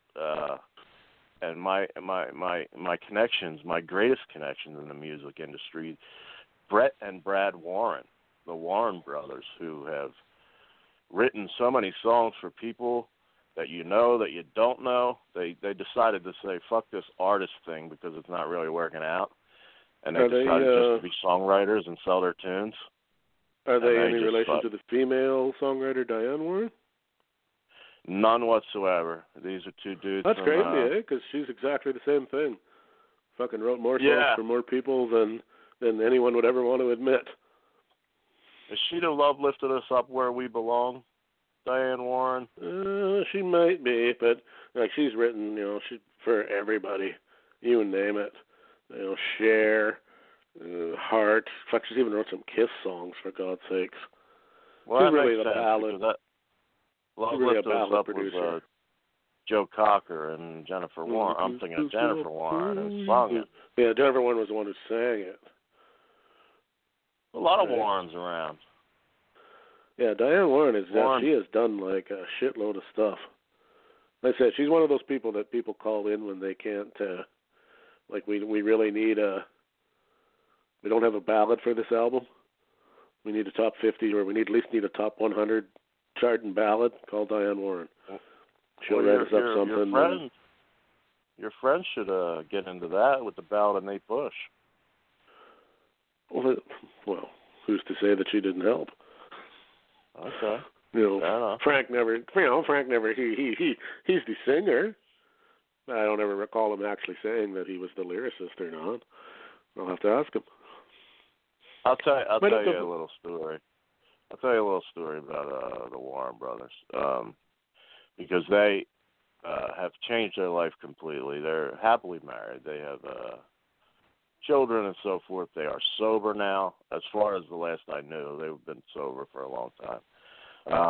But when Brad and I took a liking to each other. He was the longer-haired one, if you ever Googled him or anything, and they were tight with Tim McGraw and all that, and Big and Rich and that whole era, and I was, backstage and the whole nine, and on stage and all kinds of crazy shit. But the night before, I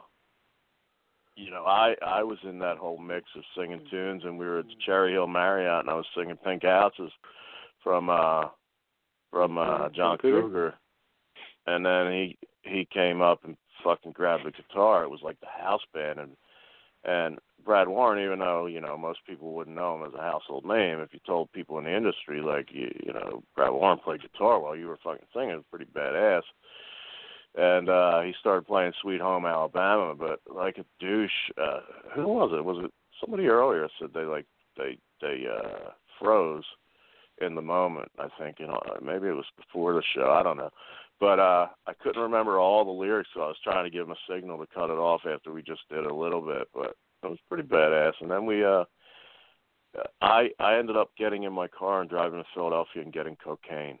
Not to say that Brad wanted it or we did it or anything, but yeah, that's how that ended. But that's great. Good for them. They are sober.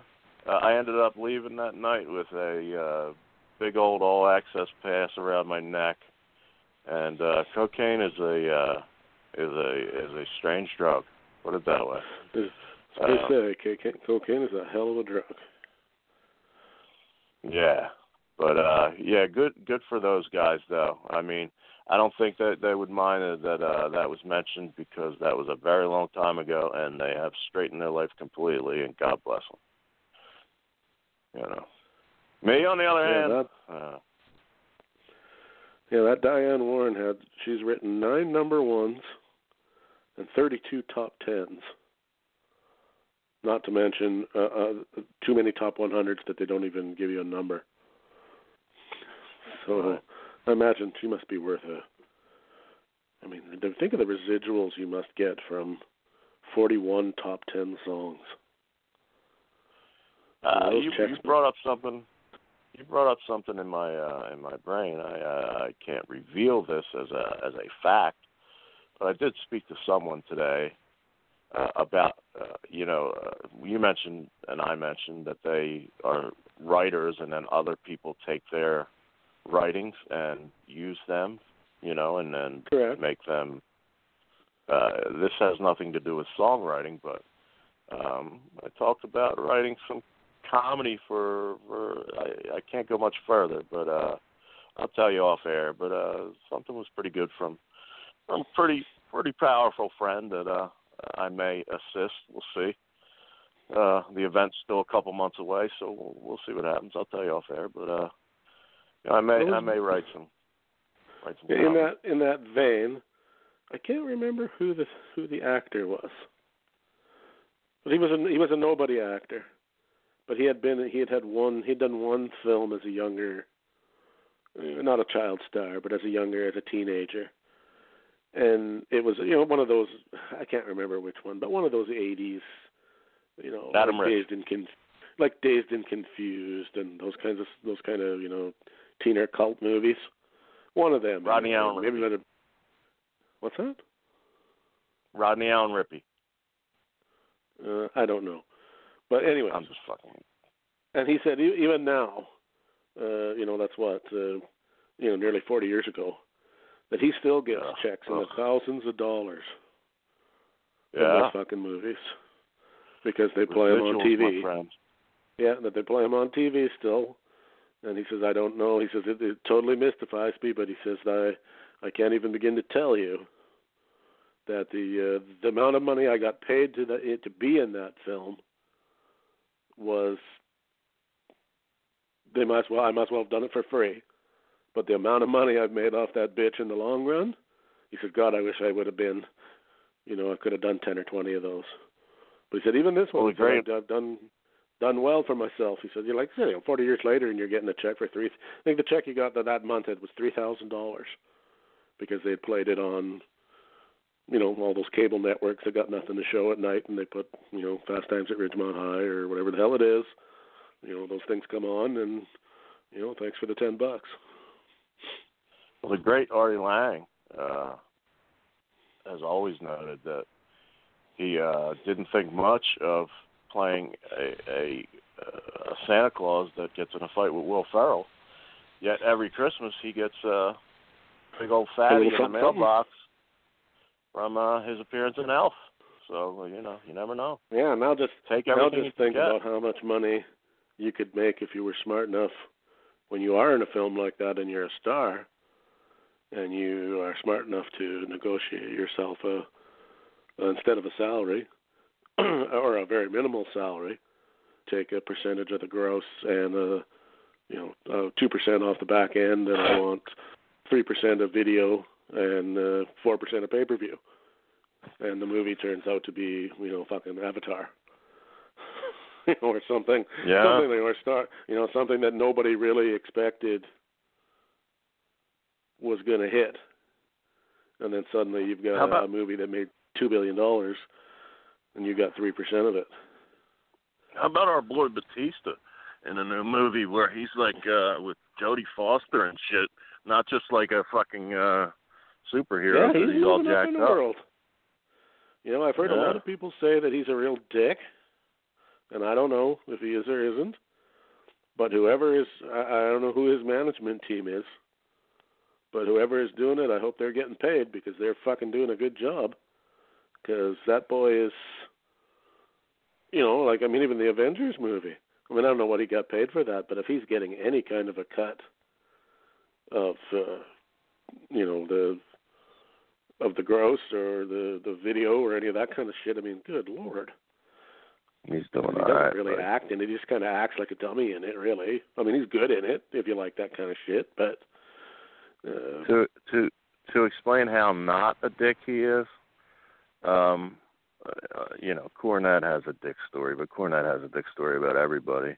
And I love Jimmy, so I don't want any... But that's his thing, though, so he doesn't want to tell stories. I don't want any nice promo cut on me from a guy who really helped me in my life. But anyhow, when he came back and put over Daniel Bryan in the middle of the ring in WrestleMania, etc., he had already done Guardians of the Galaxy. He already got paid. He didn't need anything. No, and he just did it willingly. So okay, well that says that speaks something to his character, though, because a lot of guys wouldn't bother. And what's his name? He's taken the Rock thing. He's not quite doing it quite on the scale the Rock's doing, but he's kind of following that.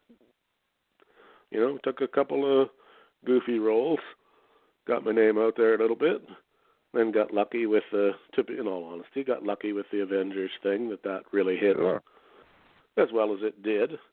And now he's taken, everybody knows that name now, or not everybody, but in that industry, that's a name people recognize. And he's got some box office pull now, just by name recognition. Here's a hot take with The Rock and Cena now buddy, and The Rock producing a film where John will be the lead, and John is getting, his cock sucked figuratively and literally by everybody from what we hear. He is ascending. He is ascending.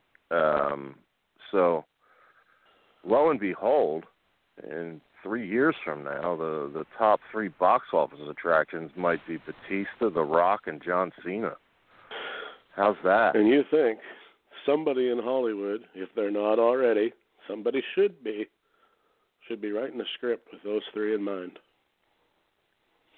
Yeah, I've written this specifically for these 3.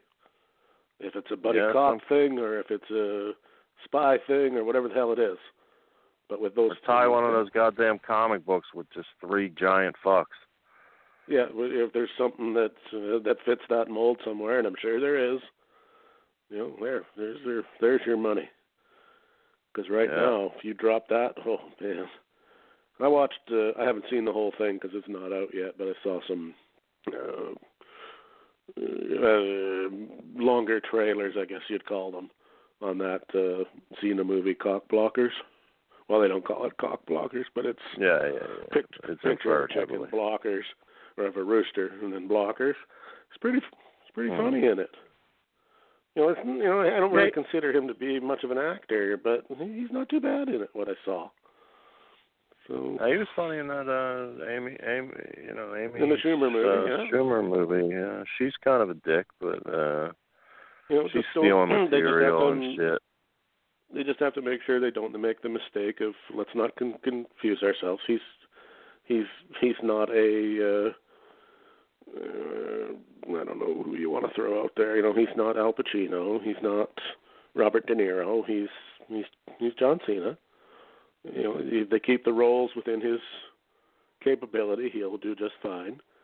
But he's not cut out yet to be in a serious drama or something. No, like he's that. not going to get any Oscars or nothing like that. But, But if he's going to bank. do the, he can do the action adventure movie, and he can do the I'm a jock comedy kind of thing, and that's all very believable. So that works. And he's a likable. And quite enough guy. frankly, you mentioned De Niro, and De Niro isn't De Niro anymore. He's a fucking pussy. He's a fucking caricature of what he used to be. He's fucking. Oh, he sold out. He sold out when he did that. What the hell was it? I think it was De Niro. Him and Zac Efron, and he's the horny grandfather who's trying to fuck every 20-year-old that moves. And okay, it's kind of funny, but I mean, Jesus, it didn't need Robert De Niro in it. That could have been any old man. And it's just everybody that's fashionable in Hollywood that I hates guess Trump. if you want to get paid, I mean, I don't imagine, despite the fact that Robert De Niro is a Hollywood icon and all that. I mean, how many movies are there for 70-year-old men? You know, not a lot of parts. Yeah, a lot of leading parts anyway. He could do something, along the lines of what Unless he's good at in old school. Well, you might have to put your money where your mouth was, and might have to put your money where your mouth is and make your own movie, eh? You know, like Stallone or those guys, if they want to be in those parts still. The thing is, loves black chicks. It's not me making up something. He's a fucker. He loves the black chicks, which, I don't blame him sometimes. They're fucking hot black broads out there. But he hates Trump literally when everybody else in Hollywood makes up their fucking gay agenda. But he hates Trump because Trump knocked off one of the chicks that he wanted to bang, and that's completely his deal. So fuck him. Fuck De Niro. Raging Bull. I mean, it's like, that the Robert De Niro that made Raging Bull and fucking Goodfellas and Casino, he's dead. Just consider him in a fucking grave, because after that, he's just a big pussy, a little pussy. Unfortunately, a lot of them do that. It's just like I saw, this is kind of a Tom and Tim thing there, but where without getting into it too far, the 82 women who fucking did their bullshit there at the Cannes Film Festival here the other day in protest. Oh yeah, that's his. Blah blah blah blah blah, and it's just like you look at the list of names. It's okay, over 50, washed up, over 60, never was. You don't see. There ain't no 25 and 30-year-old actresses on that list anywhere bitching. Because they still get parts and make money. It's all the ones that it's the Ashley Judds and the whatever that fucking other crazy one. Fuck her. That used to be semi-hot and could get parts, and now got a little bit older and can't play the girlfriend anymore. They want her to play somebody's mom, or the sister or whatever. And fuck that. That's not a leading role. Well, nobody wants to see you on the screen playing those roles. It's just that simple. Maybe it's wrong. I don't know if the moral part of it, but if you've got a choice between, I don't even know who the flavor of the day is in Hollywood for the young chicks, but you can watch Jennifer Lawrence in a movie where she wears a bikini, or you can watch Ashley Judd. Okay, well, who are I'm going to guess 95% are probably going to want to see Jennifer Lawrence. Jennifer Lawrence, I mean, she comes off. She did a movie here. I wasn't in it or nothing, but my friends were doing extra work, and she was, Silver Linings. That's and De Niro was in that too. But she was like pretty cool when she was 20, and she comes across like pretty cool broad, and she's hot. She's A-list, but she hasn't sucked yet. But one thing that sucks is she's best friends with Amy Schumer, who who's a twat. It's a Tim and Tom thing too, but fuck it. Joke stealer. She's a joke stealer, but she used her fucking clout, and it was normal in the old days of the Comedy Store if you had like Pryor come in or something where you'd kind of get bumped or whatever, and that was acceptable. Oh yeah, I saw this. A dude was doing Caroline's. I forget his name. I'm sorry, dude, but it was his first headline and deal, which is a major step, but actually it works out better for him that this happened. But it just showed what a douche she is. wanted to run it through for Saturday Night Live, her monologue, and all fat-faced and stupid-looking. And she's got a movie, and people will go because she's just in that fucking soft mix. She used to have a little bit of bite to her, and now she's kind of just fat and disgusting and unfunny, and steals jokes, sits back at the cellar, and just rewords them in a chick way with her dopey fat arms. She just blows. I hate her. Yeah. Does the tampon business. I'm not, do you have a gaping? A gaping? Yeah, she probably stole that from me, from one of my shows along the line. She's terrible. I just know that what I read about it was the guy, it wasn't so much that she did it. It was apparently that there's a protocol you should follow when you do these things. And she did not follow that protocol, and she knows better. She just assumed because she's fucking Amy, that she just assumed because she's fucking Amy Schumer that, nobody should care. And it was reported that she actually said the words, "But I'm Amy Schumer." Like, yeah. As soon as you have to tell people, "Don't you know who I am?" You're on weak ground. You're either Amy Schumer or Bully Ray. Fucking Bully Ray. Two fatsos. Bully Ray. Wow. Yeah. Well, what an interesting show it's been. We're down to 10 minutes. Yeah. I don't think we've ever, in the history of our illustrious network, we've never had so many callers, good and douches. The first. Well, our logo is, if you just stumble on our logo because flagship show is NBA and whatnot. Mike from Pittsburgh was a good dude to start it off that, but we don't. We're never going to We're never going to cut somebody off if they want to talk basketball and they phone a different show. I'm never going to not say, hey, fuck you, click. I'll attempt to answer or give them some time or whatever. I got no problem with that. All I know is we're in 21 countries now, motherfucker, and you keep playing with your AOL. Just fucking move forward. But we got 10 minutes. What the fuck? We should talk. The only one call that could come in. They're not still ringing it over there. Anybody, are they? No, we're empty right now. So. Because I was going to talk a little bit about the Access TV that I got, and I also found Ring of Honor Wrestling this week. But Sunday nights, sometimes when I go there, I get, I'll take a chance since we got a couple minutes. Found Ring of Honor, our good friend Ian Riccaboni, who was a guest on the Wednesday show. He's a big Sixers guy, a broadcaster in general, but currently he makes his living at Ring of Honor Pro Wrestling. Check him out. But I found it on my Direct TV. I don't know the channel, but I know the number, 44 on Saturday night, which featured a Young Bucks who are big today because they are all in. And we didn't even touch on that, I don't think. Yeah, we can talk about that right now if you want to, because that's an interesting story. Yeah. Well, real quick, the Young Bucks worked Mark and Jay Briscoe on this edition, and it was kind of cool. They kept the Briscoes are kind of no nonsense, and they threw a fucking chair at their head, shit like that. It wasn't a typical there was no comedy, put it that way. It was a nice little match I enjoyed on a Ring of Honor, and then we go back to All In. It was Cody, who I got to say this before it slips my brain. And really, really disappointed in Cody's wording. Like, Vince Russo was, contacted for StarCast or whatever. I don't know whose story to believe, whatever. It's not my business. But Cody's millennial fucking to a T kind of, I don't know, shit soft attitude. Response. His soft, faggy, we don't reward bad behavior.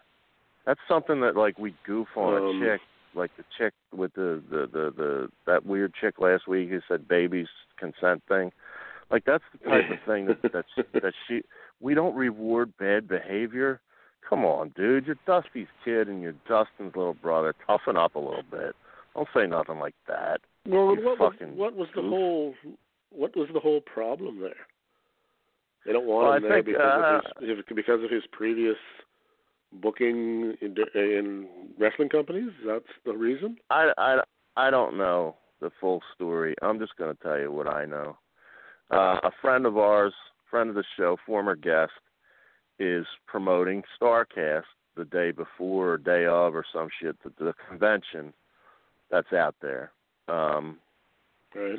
You know, a friend of ours is the money behind that. It has nothing to do with the event of All In.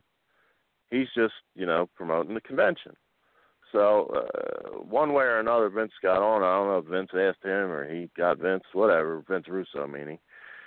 Vince plugged it, and another friend of ours, Dave Bixenspan, had a problem with it, I guess, and they were going back and forth. Well, I don't know who was going back and forth. I lose, Bix, I apologize if I'm getting this story wrong if you listen. But, there was like some copy and pasting and shit like that and fucking retweets and this, that, and the other.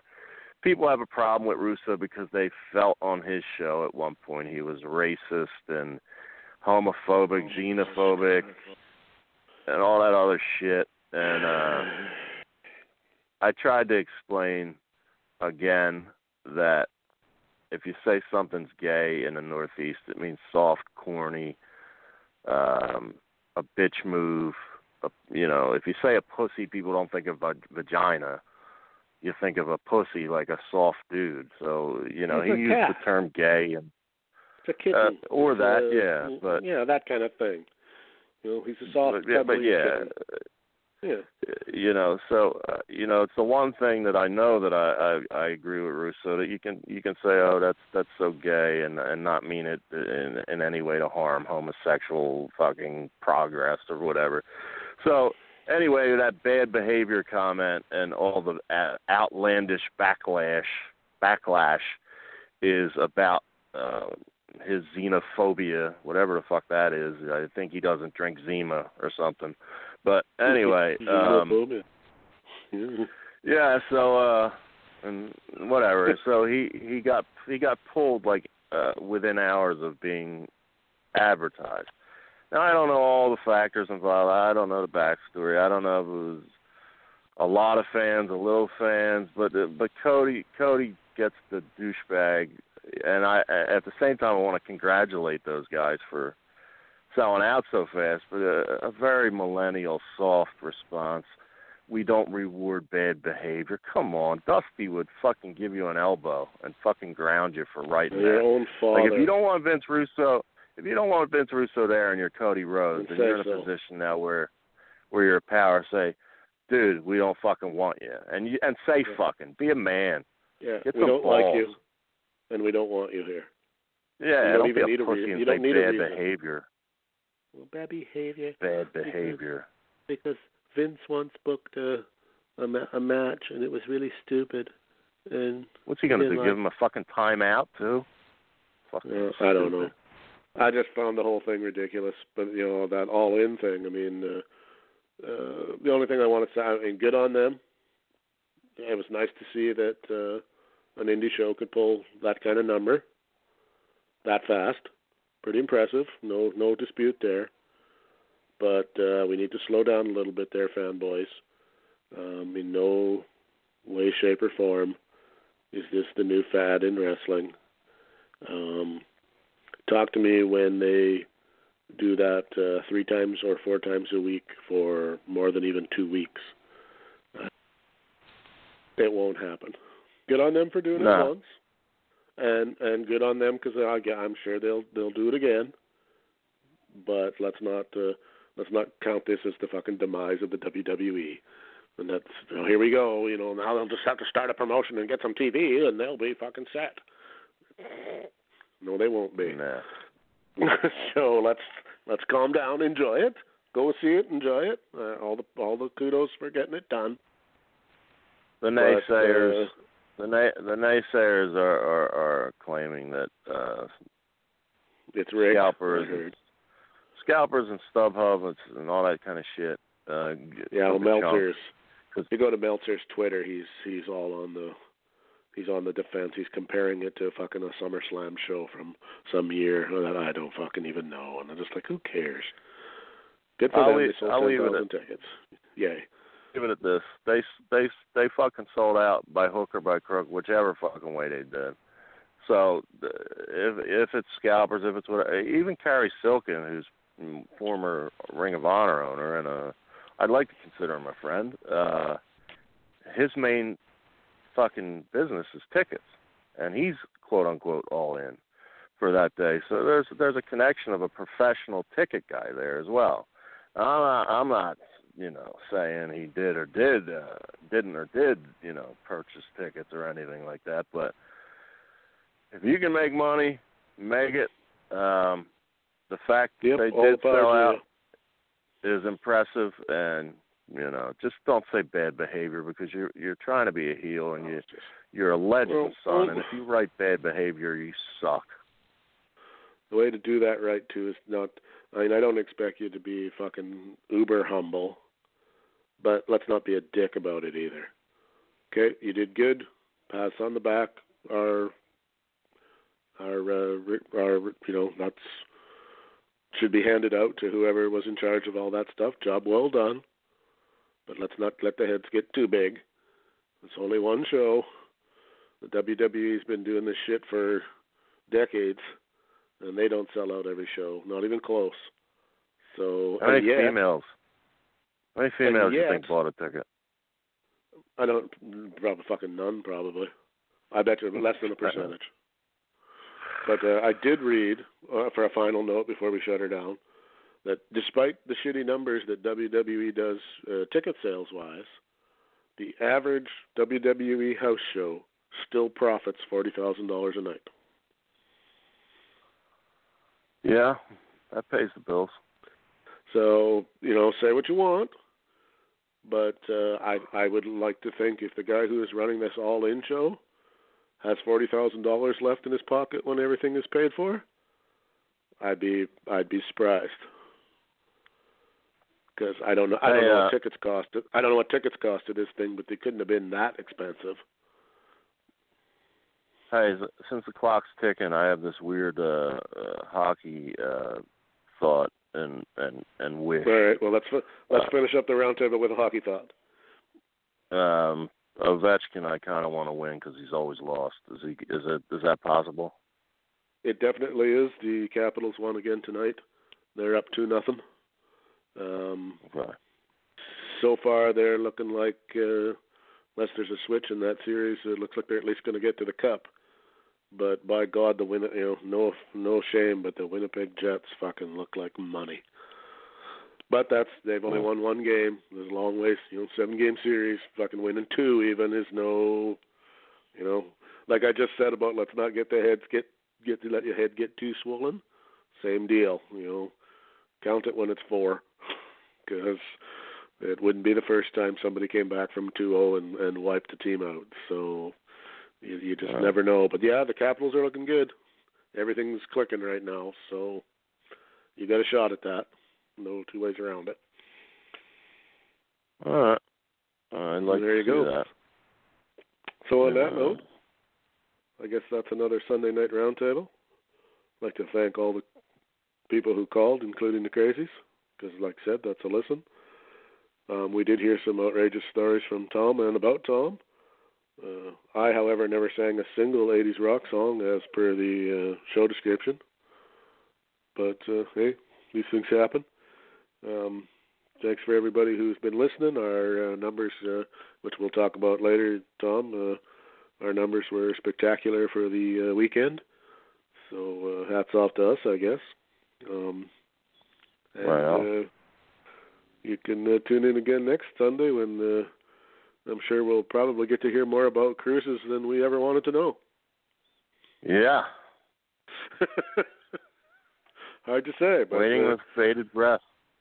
Yeah, it might be the Sunday night cruise show. It's hard to say, but on that note, let's wrap her up for tonight. Balls, mate. We're looking forward to you getting back healthy. We love you, Nate. Healthy and having fun stories. He knows that, but when you're not here, this is what happens. I fully expect if I'm not around, that my balls will be busted. That is how it works.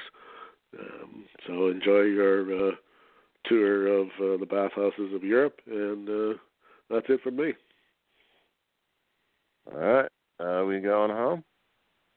I think so. I think that about sums it up. I guess I should throw a few plugs out there. Tomorrow, noon, 2 p.m. Eastern, Wide Men Can't Score. And sometimes I'm starting to think that's a literal title. And Wednesday, you can look forward to the stunning insider intellect of guest host me on the Wide Men Can't Jump flagship show, Wide Men Can't Jump, where we're going to lean on Tom Robinson's knowledge of basketball to get through a 2-hour basketball show. And Friday, there'll be three important games in the sack. Yeah, we'll have lots of talk. I'm not worried. Friday, Tim and Tom, of course, who are also, the numbers are staggeringly high. Somebody enjoys or feels sorry for us. I'm not sure which, but I don't care as long as they're listening. And so that's it from me. All right, follow at TR Shock because I am the fucking greatest ever, and you suck. Well, not all yous. All yous we love, but that little percentage sucks. Anyhow, follow at TR Shock, and peace. We're out of here. Good night, everyone.